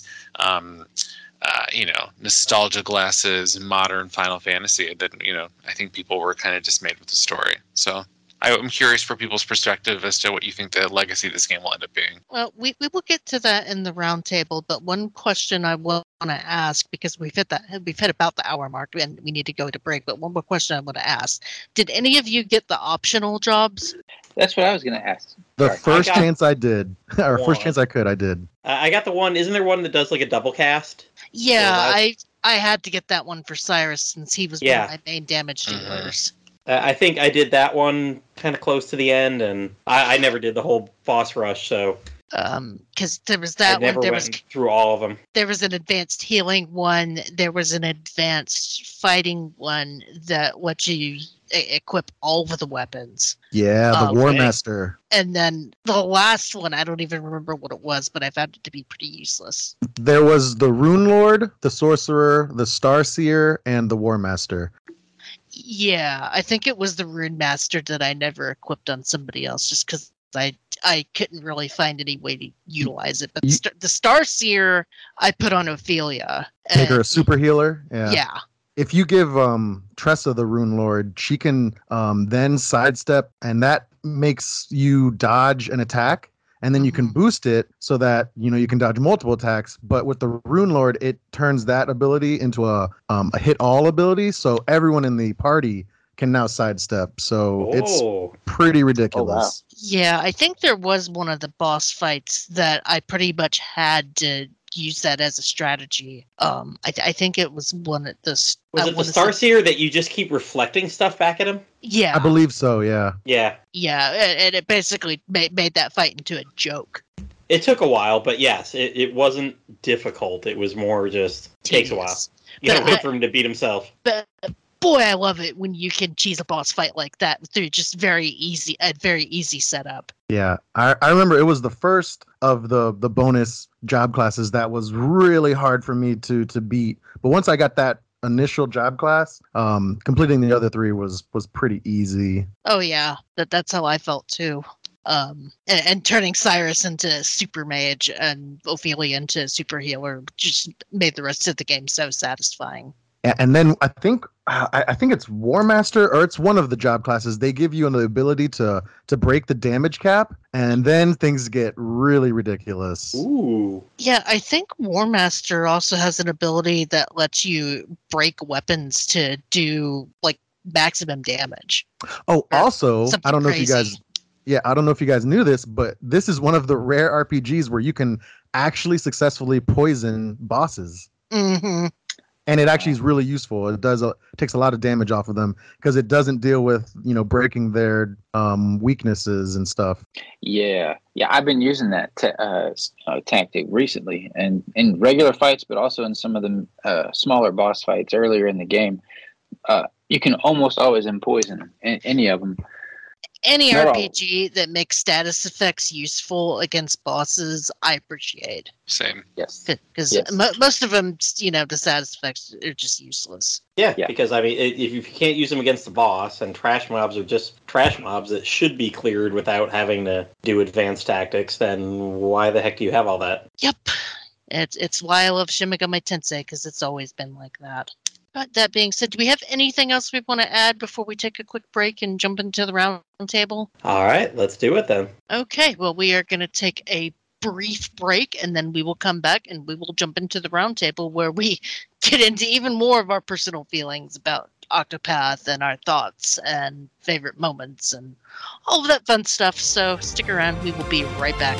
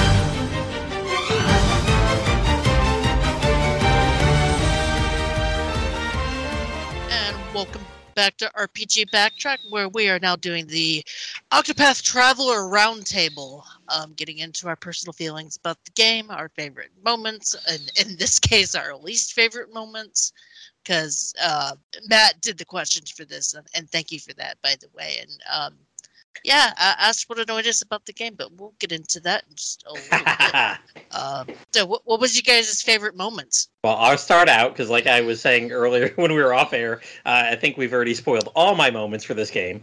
But I loved killing people. I was happy that this was a JRPG that was not all about friendship is magical. You know, not like Cold Steel when we discuss it next week, where you fight somebody and they're like, oh, good job defeating me with your nuclear bombs and 10-foot-long swords. But you know what? I was just toying with you. See you later. I'm going to go. Maybe you'll defeat me another time. No, I loved when, was it Primrose met up with her boss pimp and he killed her friend. Now that obviously was not a good thing. But then she yanks his ass, totally slits his throat, and that was satisfying to get revenge for these characters. This is a medieval world where, you know, bad shit's going on, and these people were going after it. I enjoyed that was part of this. Friendship wasn't magical. I agree. I think that it was the world is so there's a grimness to the world that kind of permeates the story, and I think I wrote in the responses that even in the soundtrack there's a tinge of sadness in the music. And so when these characters perpetually have their backs against the wall and something terrible is happening to someone, if not them, someone around them. So when they do get a win and for example, when Primrose is able to get that revenge, it felt so sweet. Yeah, that was probably my favorite moment in the entire game. Yeah. Since I didn't even finish the game, that's the moment that still sticks with me. Just like Matt, that the end of chapter 1 with Primrose, just still remember that beat for beat. You know, though, a lot of it though is the voice acting, Primrose, Ulbrich, Cyrus. They had really good voice actors, and so their stories still stick with me, and I found them to be way more compelling. Yeah, I mentioned it earlier, but my favorite part was all the stories tying together near the end. You know, you get 8 individual stories, you get 8 individual happy endings, but you know the story's not complete, and there's one final side quest that ends up being taking you to the gates of Finis, where you've got to defeat the fallen god and basically save the world. So it starts off with just everyone having their own tales, and they set off to accomplish their goals, which are grand for them and their lives, but it's not earth shattering or world saving individually. But then when they all come together, then they mount the offensive and beat the dark god. I enjoyed that. And going back to something that I mentioned before, Josh, you had posted your is it gameplay or is it story? And in there you said something about you like the Atelier series because it's not always about saving the world. It's very character-driven stories. And, what Ryan described, that was awesome, and I didn't get all of that at the end. It sounds great and everything, but I like those little stories about each person even better. I liked that I didn't feel the whole time that I was saving the world. I felt like I was dealing with what this one person needed to deal with. Yes. And it's great that the ending's there for that too, but, Yeah, I got 32 satisfying endings, I thought. And even though it'll probably always bother me that I never got the quote unquote true ending, I appreciate that they at least wrap up everybody's story so that if you don't go for that true ending, then you can at least still feel somewhat accomplished. Mm-hmm. And yeah, as much as I bitched about there being no connective tissue, I honestly wonder how much of that was on purpose. Right. You bring up a good point. Mostly every RPG has, characters that band together to, vanquish a great evil. These are, unique stories that are, character specific. They set out to do their thing. So, when Ulbricht's, trying to find his old friend, it's just the story of Ulbricht. There's really no one else that takes center stage. You get those little side stories with a couple of the other characters, but that's minuscule in the grand scheme of each, character's end goal. I would think it was intentional. Just the name itself kind of clues you in. There's 8 different characters with 8 different stories. Octopath. I think they had to do it intentionally, and maybe the thinking was that the reveal at the end where they tie together was going to be a bigger surprise. But I don't know. I don't know if it would have been better if there was more foreshadowing. I don't know. Yeah, it just seems weird. It just seems weird to me that you're going to have this emphasis on it being 8 separate stories that don't involve high school anime kids killing God, and then have it be like, surprise, did you beat the game and you want a little something more? Okay, well, now we're going to take a bunch of these like random little crumbs that we drop throughout these 8 stories, and we're going to spin them into a yarn about, oh, you got it, killing a god, or a god wanting to kill somebody. This is what JRPG fans wanted, to kill a god. That's why I play RPGs. I want to murder God. That's the I was going to say, characteristic. Yeah. It was designed to be anti what you expect, because what do you do in like 9 out of 10 JRPGs? Band together and go kill God, And for 80 hours, that's not what you were doing. If that's the case, people that wanted bless. to. If it was subterfuge, then I'll give it to him. Yeah, I don't know if it was as much subterfuge as I think what you said there, Jason, was I think it's intentional. I think they were like, hey, let's defy expectations. And honestly, that's what pissed people off, the interconnectivity not being there. I think the non-interconnectivity for 80 hours was intentional. Like, let's do something different. Well, yeah, we'll see. I don't want to spoil the end here with our final question later on, but there's a prequel.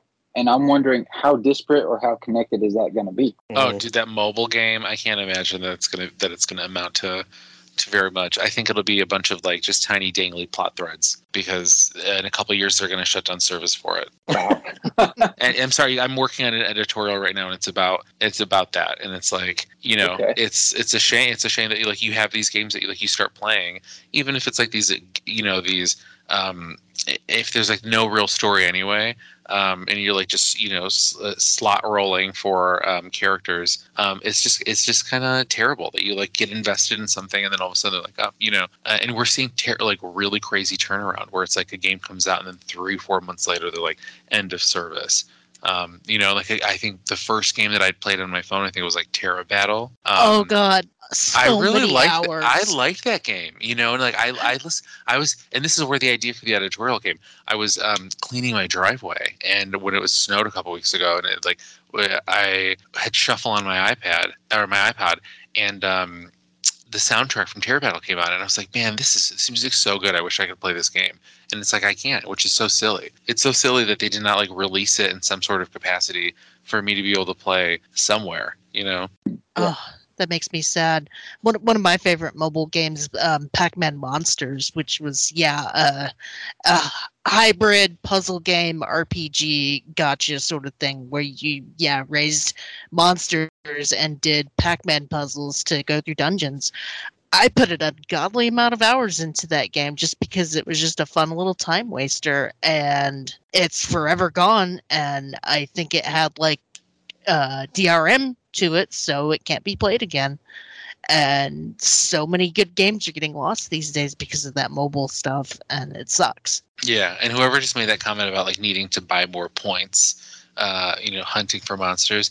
Yeah, so my New Year's resolution in 2020 or 2019 was that I would not be playing any more of the gacha, like free to play mobile games. It was like the last ones I had played were like I think Landgrisser, and then like there was one other one, and I was like, nope, I don't care, even if it's my favorite series of all time. And like if there are gems for me to buy and like characters to roll, I'm like, I'm not doing it. So that's why it's like even even Octopath, it's like if I can buy crystals for a draw and I have to worry about like the service ending, I'm like, I'm not gonna do it.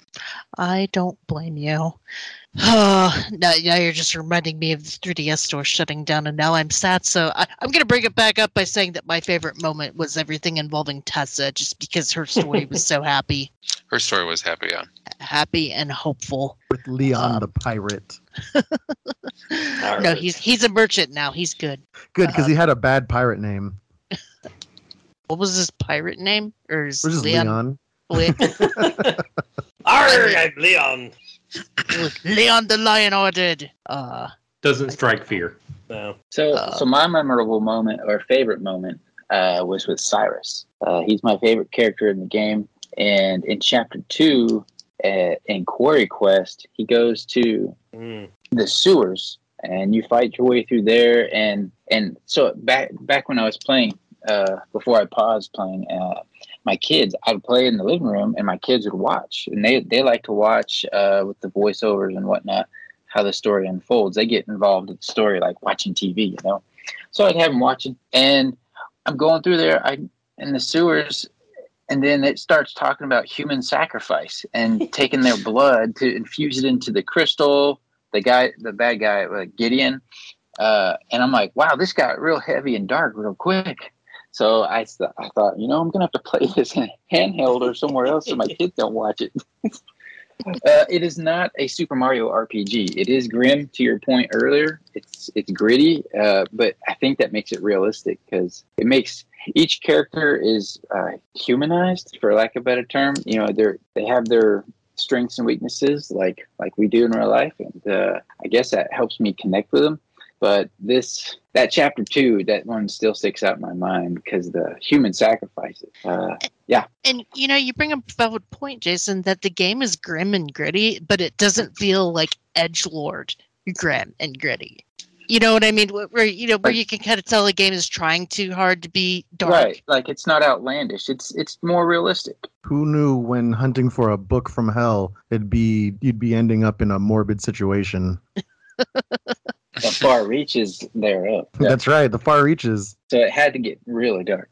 So good point. Good point. So that being said, who's your favorite character? Cyrus. I think for all of us, is it the character we started with? Because I'm looking at the list. I started with Therion, and he was my favorite. I started with Therion. He was my favorite. I started with Honnet, and she was my favorite. Yep, I started with Tressa. She was my favorite. Cyrus for me, my favorite. There you go.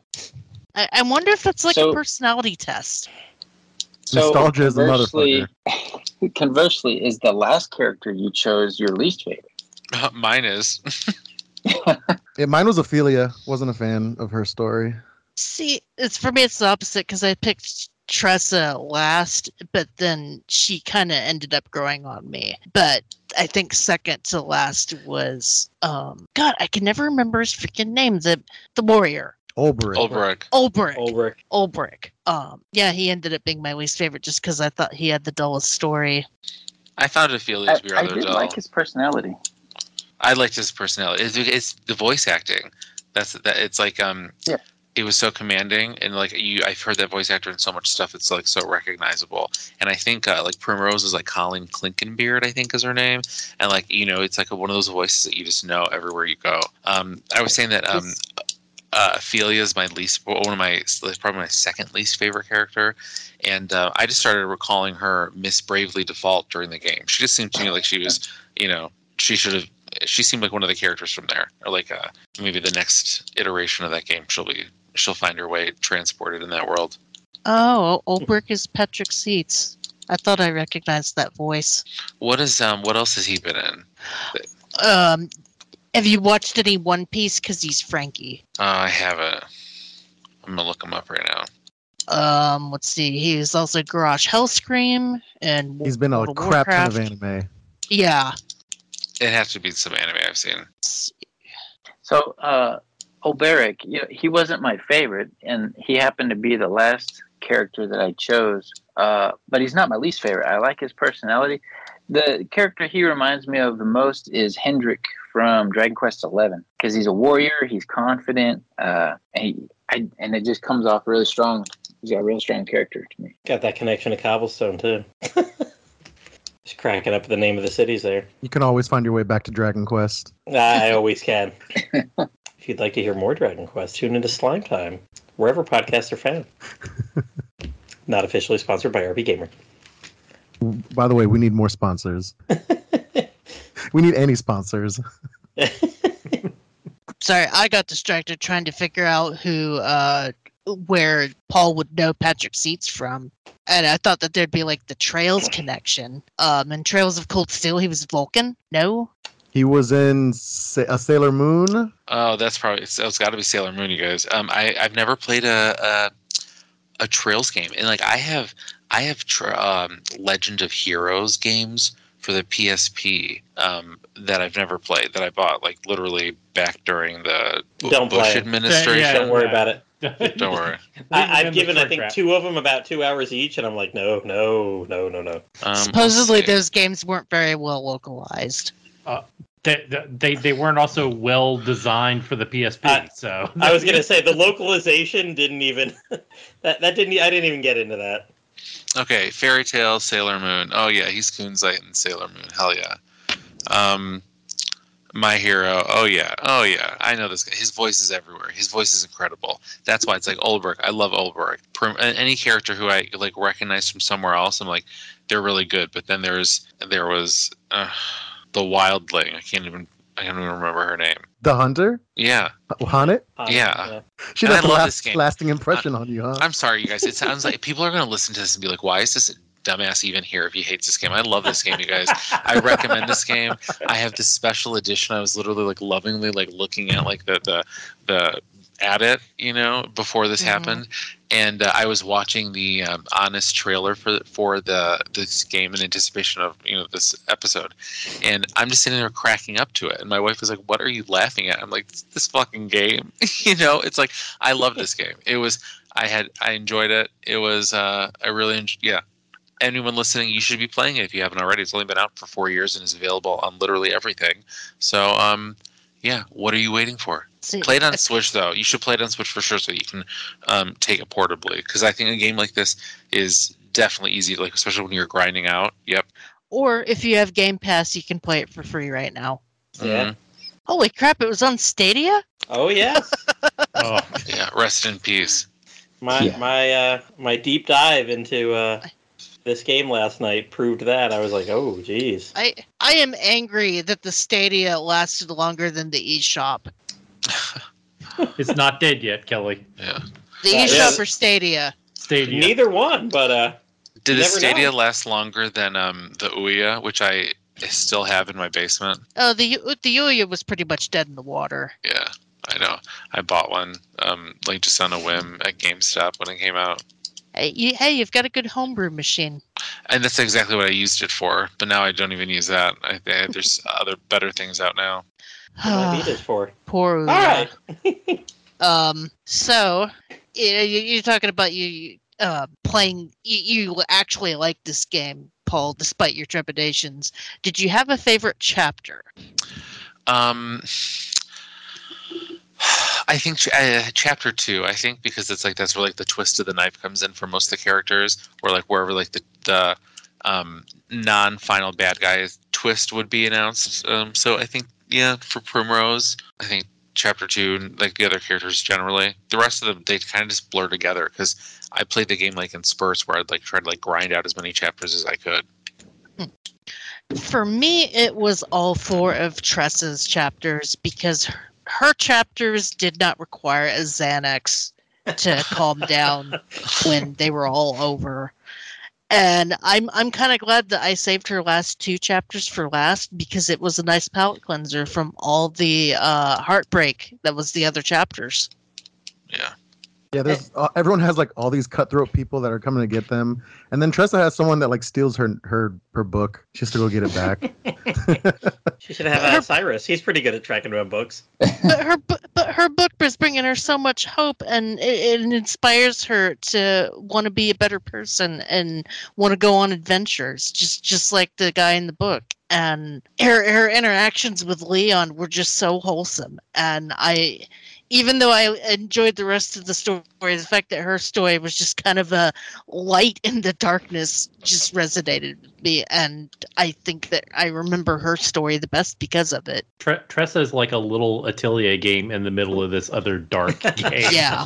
Yeah, I can see that. Yeah, especially since he's a merchant. If Tressa's part of the Atelier games, then Alphen's her alchemist, because he can just create things with his concoctions. There you go.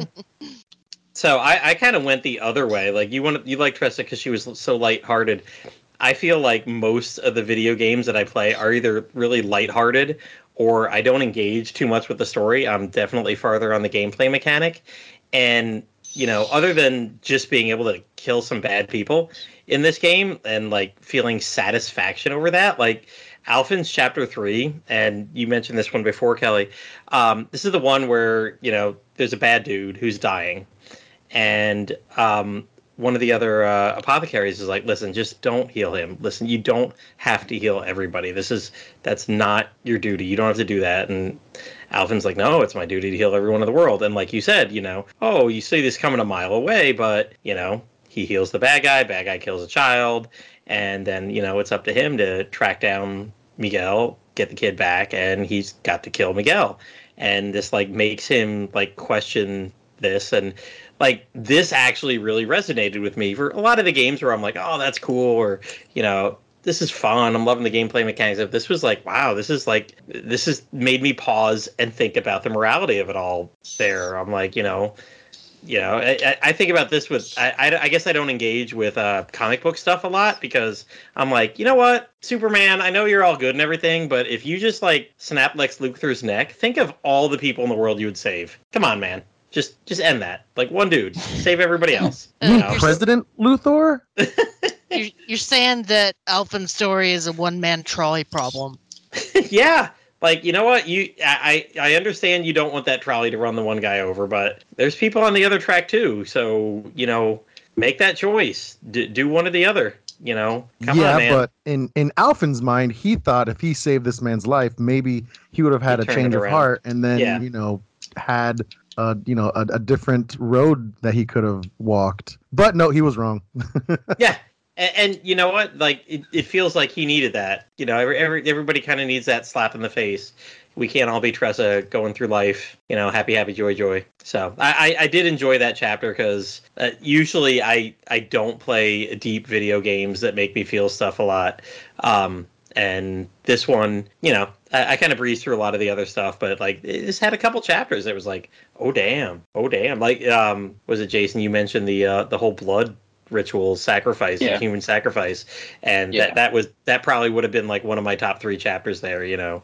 Primrose's first, slitting the guy's throat, Miguel here, and that one, just because I don't usually play games like this. I'm all Trails and Dragon Quest, and no one's really dead. We knocked him out, and Pokemon, and they faint, Pokemon never die. Yeah, but this was like cool. Yeah, that had to happen. Yeah, unambiguous closure. Correct.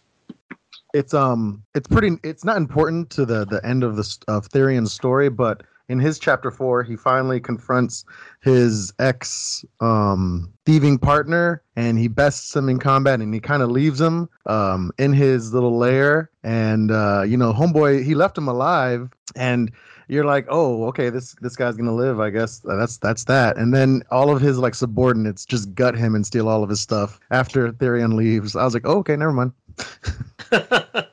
I thought it was going in direction of to the pain, like in the Princess Bride. Not, you don't fight to the death, you fight to the pain. You get all your limbs cut off except your ears, so that every babe who weeps and shrieks, "Dear God, what is that thing?" will echo in your perfect ears. Do y'all remember that from Princess Bride? I do. Anytime we can bring Princess Bride to a podcast, I'm okay with that. Okay. As you Unless wish. it's talk about a remaster. I mean, the monologue was good. Who else had favorite chapters? I did not, but we mentioned Cyrus's chapter 2 as being a memorable one, but I guess Primrose's chapter 1 would probably be my favorite so far. I still have a few more to go, but yeah, talk about gritty. Yeah, Primrose's chapter 1. It's a nice set piece. You get the flashback of when she sees her father getting murdered. She sees the little tattoo on one of the man's arms. That's pretty much all she has to go off of. And then her just quest of vengeance begins there. And, she knows that there's 3 men. She's out to kill those guys. She sees one in chapter 1, and then, it leads her to, avenging her dad, basically. But yeah, the first chapter is great. Yeah, and then starting chapter 2, you go from the desert town all the way up to this snowy town, and you find out there's a brothel, and there's that she's got to infiltrate this place and find this guy, and I don't know, throttle him in his sleep or something. But I left off there as a cliffhanger and jumped over to Ulbrich, so I'm really looking forward to get back to her story in chapter 2, which again I kind of like. The ability to not be linear and just kind of go one direction, and then, I'm really interested what's happening over here, and then go that direction, jump around. That, and then, the different areas are kind of level gated, and you might want to go explore and do another town or area, but it kind of prevents you. So you have to there's not an order, but you kind of have to get, like we said at the beginning, you get each character and kind of juggle them between each chapter, level them up together. So I like it.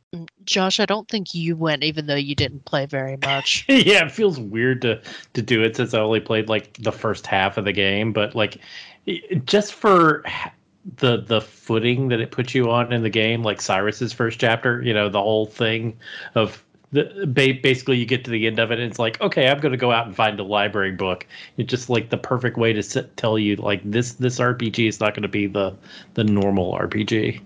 Piggybacking off of Cyrus's first chapter, you get introduced to him, and he's doing a lecture to the princess and then another girl who's obviously got feelings for Cyrus, and he just doesn't see it. It's just going right over his head. Because it's not logical. Of course not. Oh, Hot for Teacher. Hey, we got round 2 of Hot for Teacher coming up in 2 weeks. Yeah, yes. No kidding. I got that on my answer. So, doing the opposite, it's something that we've kind of already done a whole lot this whole episode. But what annoyed you about the game? Oh, I'm going to take something straight from my review. And, I mean, I love Dragon Quest because of all the awesome monsters. They're so varied. They got cute names. And even when they have the different color variations, they got so, there's 7 or 8 different slimes, but they all have different personalities. You got the metal slime and the she slimes, and they just do different things and act differently. And then you hear I just unimaginative recolors, boring renamings. You're getting in battles against Cliff Burdan 1 and Cliff Burdan 3, and they're in the same fight. And one of them's just this bird with an arrow in his claw and a little color variation, and they're just in the same fight in the same area. And one chapter later, you're in a fight against Cliff Burdan 5 and Cliff Burdan 6, and that's just their name. It's my gosh, maybe could this one not live on a cliff? Could he be Gully Burdan or something like that? Just do something a little bit more. And it happened all the time. And just so many reskins. Josh, I know you had this down too. Yeah. Well, and it also kind of played into my other gripes with it. This is set up to at least be a reasonably grindy game, and that lack of enemy variety really kind of grated on me. I don't want to be fighting these same really poorly done reskins, Like you said, you can do this in a game like Dragon Quest. Plenty of games do that where they, they tweak them though, and it just, it really grated on me in this one. I mean, hey, have you seen how beautiful those backgrounds are? They had to cut corners somewhere. But I get you. Yeah. I'd say while I enjoy all the individual stories, I would have liked to see the characters interact a little bit more.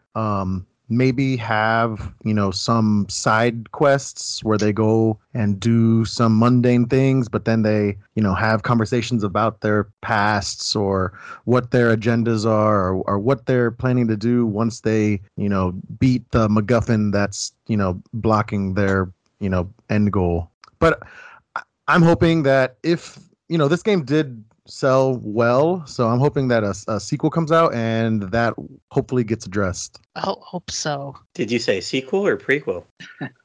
Yeah, he said sequel. Oh, okay. Yeah, on console, not mobile.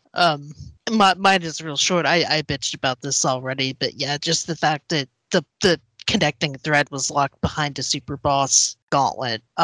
It just bothered me, and it's unless I go and grind a bunch, it's gonna forever bother me that I never completed the game, and I need to keep telling myself that I'm okay with that, or okay with not completing the game because I didn't want to have to deal with it. You completed the game 8 times. You completed that game 8 times. Yeah. It's not Monopath. Kelly, this is what they make YouTube for. Yeah, I know, and when I discovered that connective tissue because that 10-minute video, I was like, oh, well, that was interesting, and I probably never would have glommed from any of that. So good job, game. But yeah, don't put your ending behind a boss that's that tough. If it makes you feel any better, Kelly, for my Saga Frontier review that I did in April, I was told that I only had to beat the game once with one character. Paul, did you? What? Are you there? Yep. Yeah. Oh, I said you had said something. You had said, could you hear me? You were talking about Saga Frontier. Oh, okay. So you did hear me. Yeah. So Yeah. I don't even remember my point. That's fine. Sorry. Out of curiosity, which character did you beat the game with? I Amelia first because that's who I played when I first played the game back in the 90s. Oh, okay.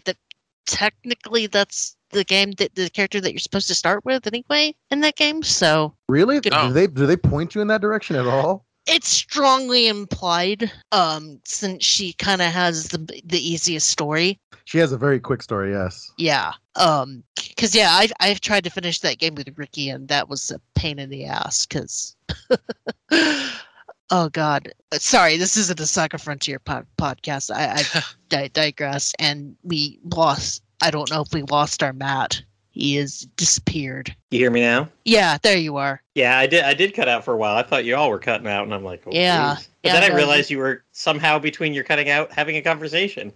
And then Yeah. I realized it's not you, it's me. No worries. But It's always good to realize that, Matt. Yes, yeah, I know. So real quick, mine's short as well. I didn't have anything that annoyed me. Not yet, anyway. Like I said, I'm 41 hours in. But exploration is one of my favorite things to do in a game, especially role playing. And so there are times in this game in Ostera, I want to explore this new area, but it's still gated with high level monsters. And somebody put in the Google sheet here that I just need to get good. Who did that? Oh, that was me.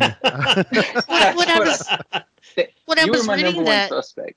when I was reading that, I was like, wait a minute, does the game literally not let you into those areas when you're too low level, or is it just gated as in you can go in and you can get your butt kicked, basically. Okay. Depending on what your level is.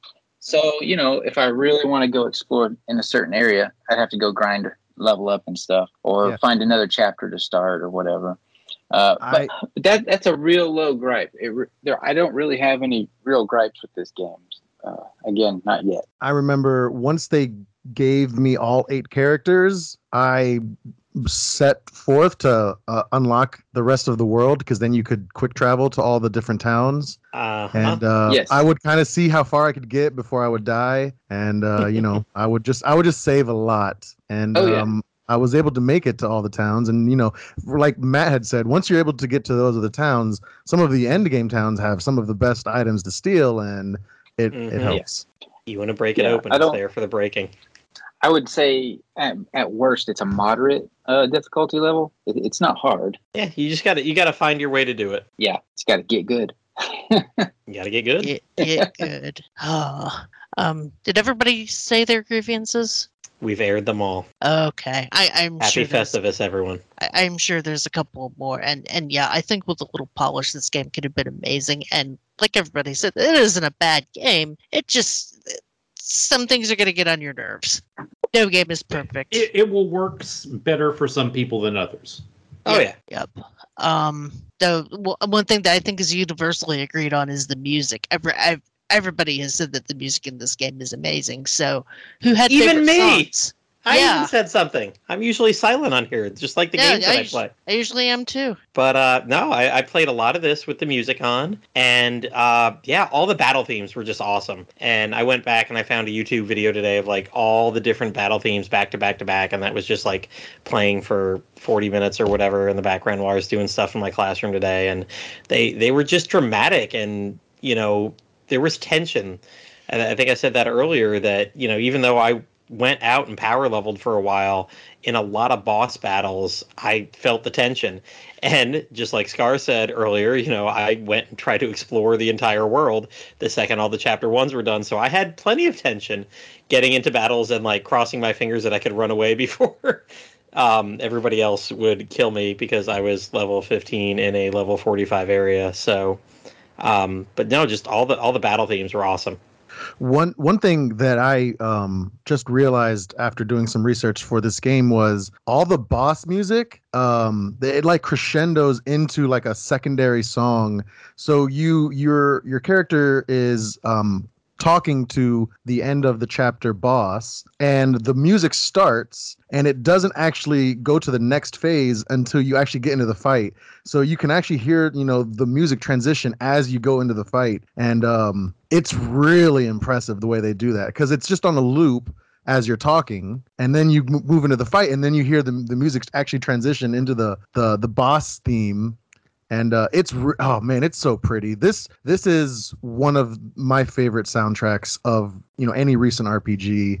And whenever the main theme was introduced, I fell in love with it. It's got such like a feel of exploration, and like hope and all sorts of positive vibes, and it really brightens my mood when I hear it. And just re-listening it today, it made me happy. Yeah, Awesome. and such a variety of different musical themes. Like just when I was listening to the soundtrack today, each character has a very unique and distinct theme, and all of the towns have very unique themes. So there's new. I feel like there's no two songs in this soundtrack that sound alike. That being said, I picked Sunshade, the City of Pleasures, just because it's so bluesy, and since that's kind of a Vegas type town, it sounds like a town of sin, but you'd almost have to hear it. I put it you'll probably hear it in the break, in one of the breaks, but it is a beautiful song. But that being said, I love pretty much the entire soundtrack. Oh, totally. Like all of it is so good. So much great variety. It's like one of those things like you stick a gun to my head. I guess I'll go with Primrose's theme as my favorite. It just kind of has a feel that somehow kind of fits her personality, but the music in the game is just amazing. Same. I don't have a favorite. They're all enchanting. They're all exceptional songs, high quality. Listening to the soundtrack by itself is nice. I've got it on Apple Music, but they really fit in the game. They're not just filler tracks either. But when you're in a battle or you're in a certain area, the songs really fit. And I don't know how they put it together, how they designed the sound layout for this thing, but they did a great job, no doubt. Indeed. And then I think this is the last question. So there is a mobile game coming out that is a prequel. Is anybody going to play it? 5-hour rule. Not me. No. But give me that triangle strategy. Oh, yeah. Yeah. Perfect. Right after Elden Ring, triangle strategy. Call me when the console port comes out. Oh, for the mobile game? Yes. For the prequel, it's HD 2D, so I'm going to at least give it a 5-hour rule. All right. I will admit I am curious about triangle strategy because Josh sold me on the game on RPG Cast, and I still have the demo sitting on my my SD card. I'm still playing Pokemon Arceus, trying to complete the Pokedex. So I need to play that demo before the game comes out. I think I'd wait until it's closer because now it's killing me that I can't play more of it. Yeah, that's true. I should wait until like the week of, and if I hate it, I still will have time to cancel my pre-order. But something tells me I'm not going to hate it. With a story-centric game like that, I don't want to play a demo of a game that's not going to be coming out for another month or so. Oh, because you know that your progress carries over, right? No, I mean because it's so story-centric. Not that the progress carries over. If it does carry over, wants to remember what's going everything that happened in those previous chapters. No, gotcha. Because that's my thing is that I won't play demos unless progress carries over because I don't want to waste my time.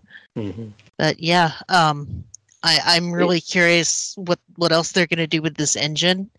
If maybe that Tactics remake that was rumored might be in this engine. I don't know. I think it's a great engine to have classic JRPGs in, to be honest. I agree 100%. Yes. Yes. More RPGs that we never got originally. Bring them over. Mm-hmm. And hey, some of the ones we did get, like Final Fantasy VI or Dragon Quest III, just stick that shit in my eyeballs. I want all of it. Agreed. Well, this was a very excellent cast, and I appreciate all you guys. Kelly, we still have one more question. You skipped over the last question that we always do. What are our memories for when we were playing? Oh, crap. I am so sorry. I completely jumped ahead. Yes, what are your memories? Why? How did I forget that? I think I was... I thought stylistically, like, oh, you're just saving that one for last. That's why you're like, our last question before we get to this. I am so sorry. I don't know why I forgot that, because it's not like I'm being a space cadet today, except apparently I am. Yeah. Did you guys have any memories of what you were doing when you were playing this game? Mine is really short, because the first demo in 2017 I was trying to play, and that was when we had a Slack channel instead of Discord, and Phil hopped on the Slack channel for Backtrack and was like, okay, I'm starting up the show, who wants to be on? And I jumped on, and it's like, I've played a lot of old RPGs, and Phil and I had a little conversation back and forth, and that's why I'm talking to you guys now. I don't really remember much of the demo other than I was playing as Ulbrich and, trying to have a conversation with Phil via text and still try to play the demo. But yeah, that's my most prominent side memory of this game. Was it pretty much made me part of Backtrack. So an RPG Backtrack memory of Octopath Traveler on the Octopath Traveler RPG Backtrack. Wow. Well played, Kelly. Yep, well played, because I couldn't really remember what I was doing when I was playing the game proper, other than I grinded a lot while I was making dinner, because it was easy to just, stir, set up the auto battle, set down the switch, stir, repeat, and hope I don't drop this switch into the noodles. My memory was that once the game was showcased and I saw these, the 2.5 HD graphics and that it was an RPG and it had sprites, I was sold. If you know anything about me, I am very fond of Super Nintendo styled RPGs. And, what? Yeah. If you are more interested in that, you can catch my streams on the RP Gamer Twitch channel on Tuesdays and Fridays. I do a retro Super Nintendo stream.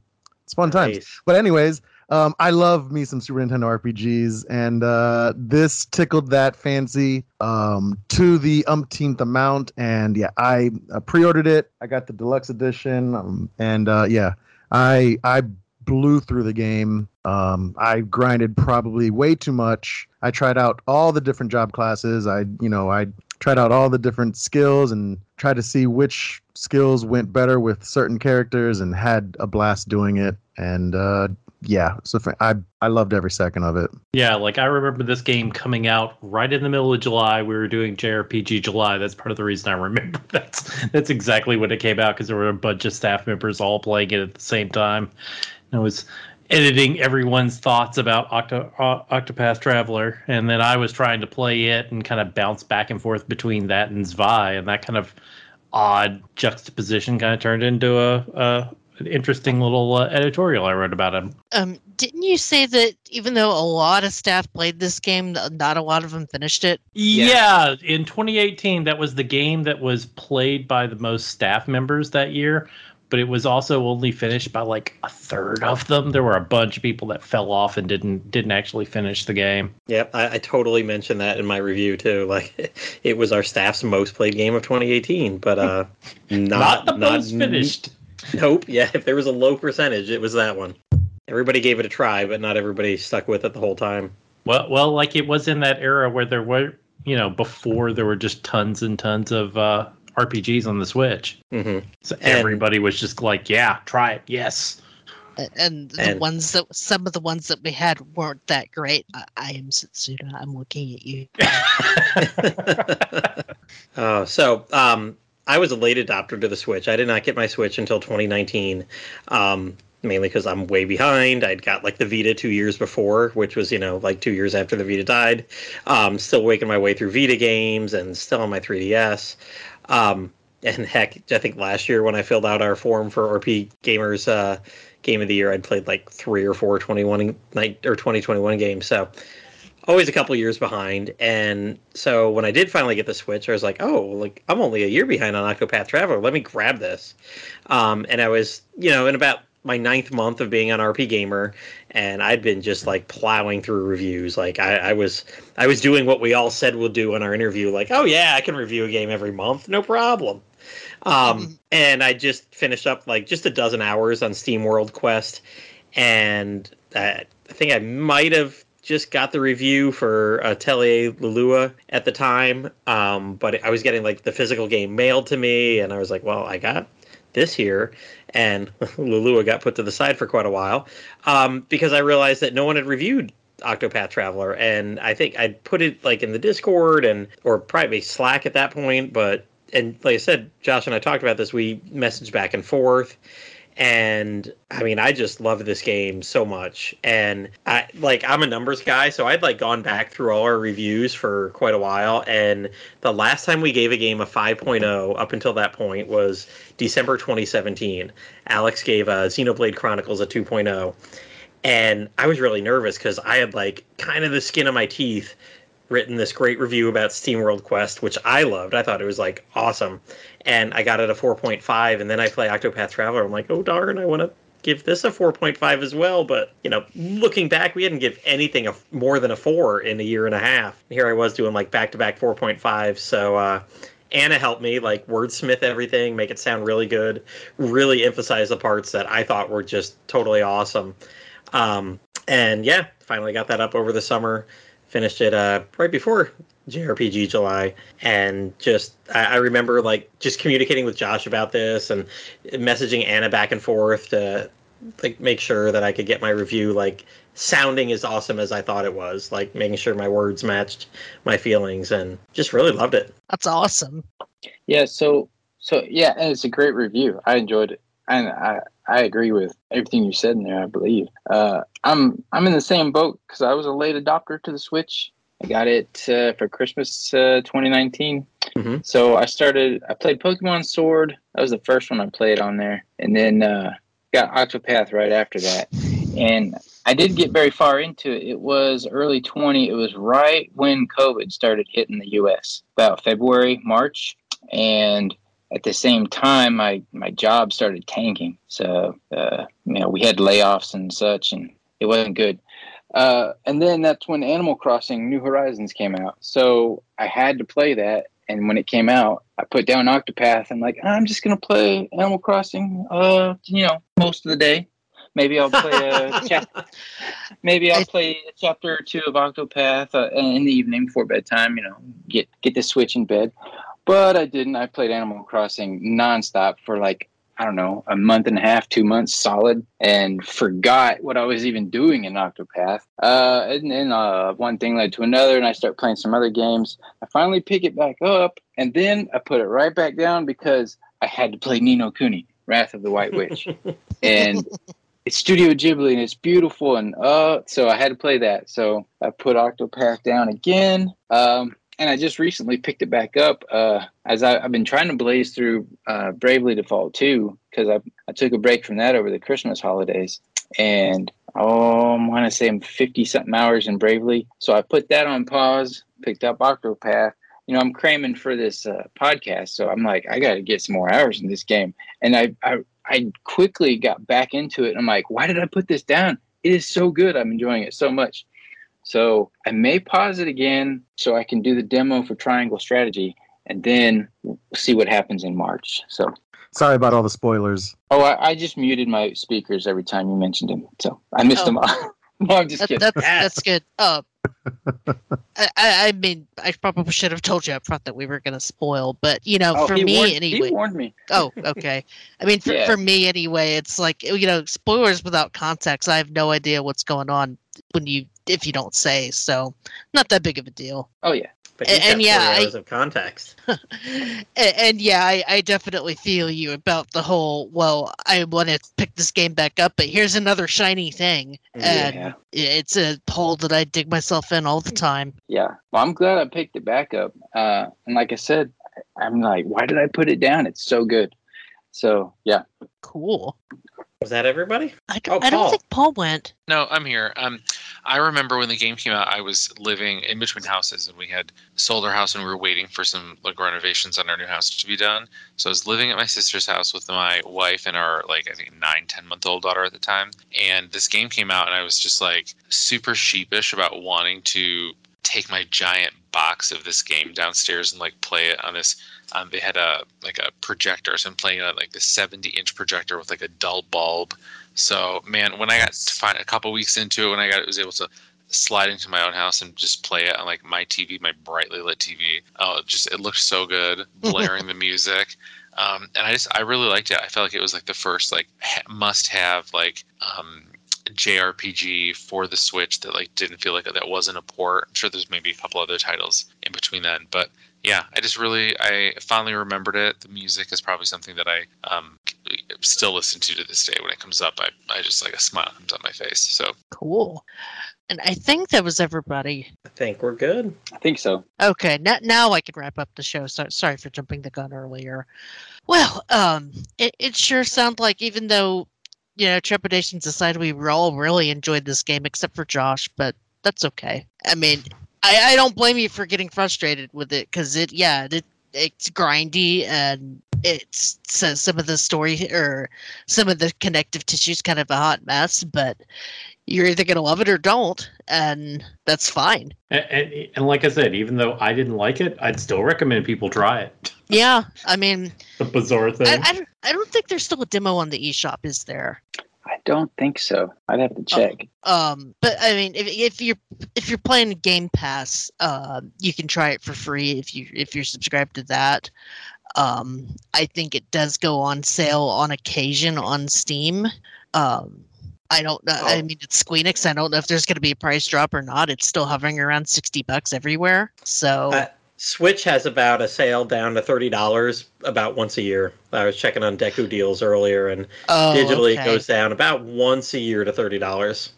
And it hasn't in about 13 months, so keep your eye open. It might be soon. Yeah, Wario64 on Twitter usually is really good about posting Squeenix deals. And I mean, I'd say if you're a fan of classic JRPGs, this is the game for you. Just know that, just like our JRPGs of lore, that you're going to be doing a ton of grinding. But it's still a fun game all around, and like I said, I'm hoping that HD 3D engine is gonna do wonders. Hey, it hasn't gone away yet. We keep getting more and more. So hey, bring it on. Because it's a beautiful way to make stuff look retro without compromising quality. So yeah, I don't even think we got too much into the weeds on the graphics, because I mean, I remember the trees blowing and the water effects were just stunning for pixel graphics. It was just the lighting effects, in caves and in battles, were just really cool. Oh yeah, I love the water effects, and we didn't even get into going through some of the dungeons and just how neat all of that stuff looked. Yeah, and we also didn't mention how all the bosses looked, how pretty badass they looked. Oh, they were huge too. Like big. Yeah, big. Yep. Very big. Okay, so yeah, you had to bring it up, didn't you? So the dungeons, the overworld as well, but the dungeons, I don't know what they call it. I'm going to call it parallax scrolling or something to that effect. You've got the tilt shift effect where you've got the front fore and backgrounds are blurry, which adds to a sense of depth. You've got what would normally be a top-down sprite-filled pixel art level, but you've got more depth to it. And then a lot of the pathways are partially blocked, and you have to just have a sharp eye and look. You'll always have a couple main paths, but you got to look in the nooks and crannies here and there for a little ramp or a little. You'll see something. Usually there's a little bit of something sticking out that you can see, and if you follow it, you'll go behind an object, a wall or something, and you'll come out some other side, and there'll be a treasure chest somewhere. They do it all the time, and I'm constantly looking for these little hidden pathways, and it's fun. Yeah, I mean, I went through pretty much every floor in the game, or every dungeon in the game, just hugging the wall, trying to find hidden pathways. And I love it when games have stuff like that. I love it when games encourage you to explore. Yeah. They did it, they planned it. It wasn't an afterthought like, hey, let's stick that over there on the side. They had to really design these things with that in mind, and the execution's great. Yep. Oh, I wanted to mention another thing that was fun is that some characters had like just like a passive ability that would work. Kind of like Tressa. She would just randomly pick up money for you. Oh yeah. Which is always nice. Yeah. Yeah, I appreciated that. And so much good things about this game. Yeah, a lot of polish. And yeah, I would also love to, if they did a sequel that maybe streamlined some of the frustrations, I would love to see it. I wonder what came first. Was it the name Octopath, or was it the character names? That's interesting. I don't know. Maybe one of these days we'll get a dev interview that says so. And how does this translate into Japanese? Good question. Like without the lettering that we have, or that's something I'll have to ask my husband, because he's more familiar with that kind of, because he speaks Japanese, so he's more familiar with that kind of stuff than I am. So you had mentioned a sequel. We got a demo and they asked for feedback, and then we got Triangle Strategy. We got a demo and then they asked for feedback.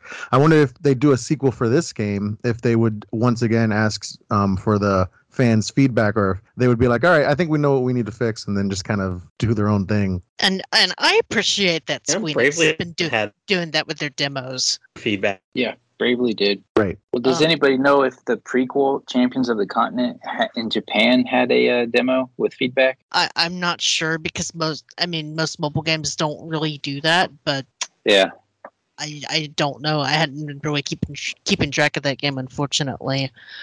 So yeah. Well, I think we're ready to put a lid on this show.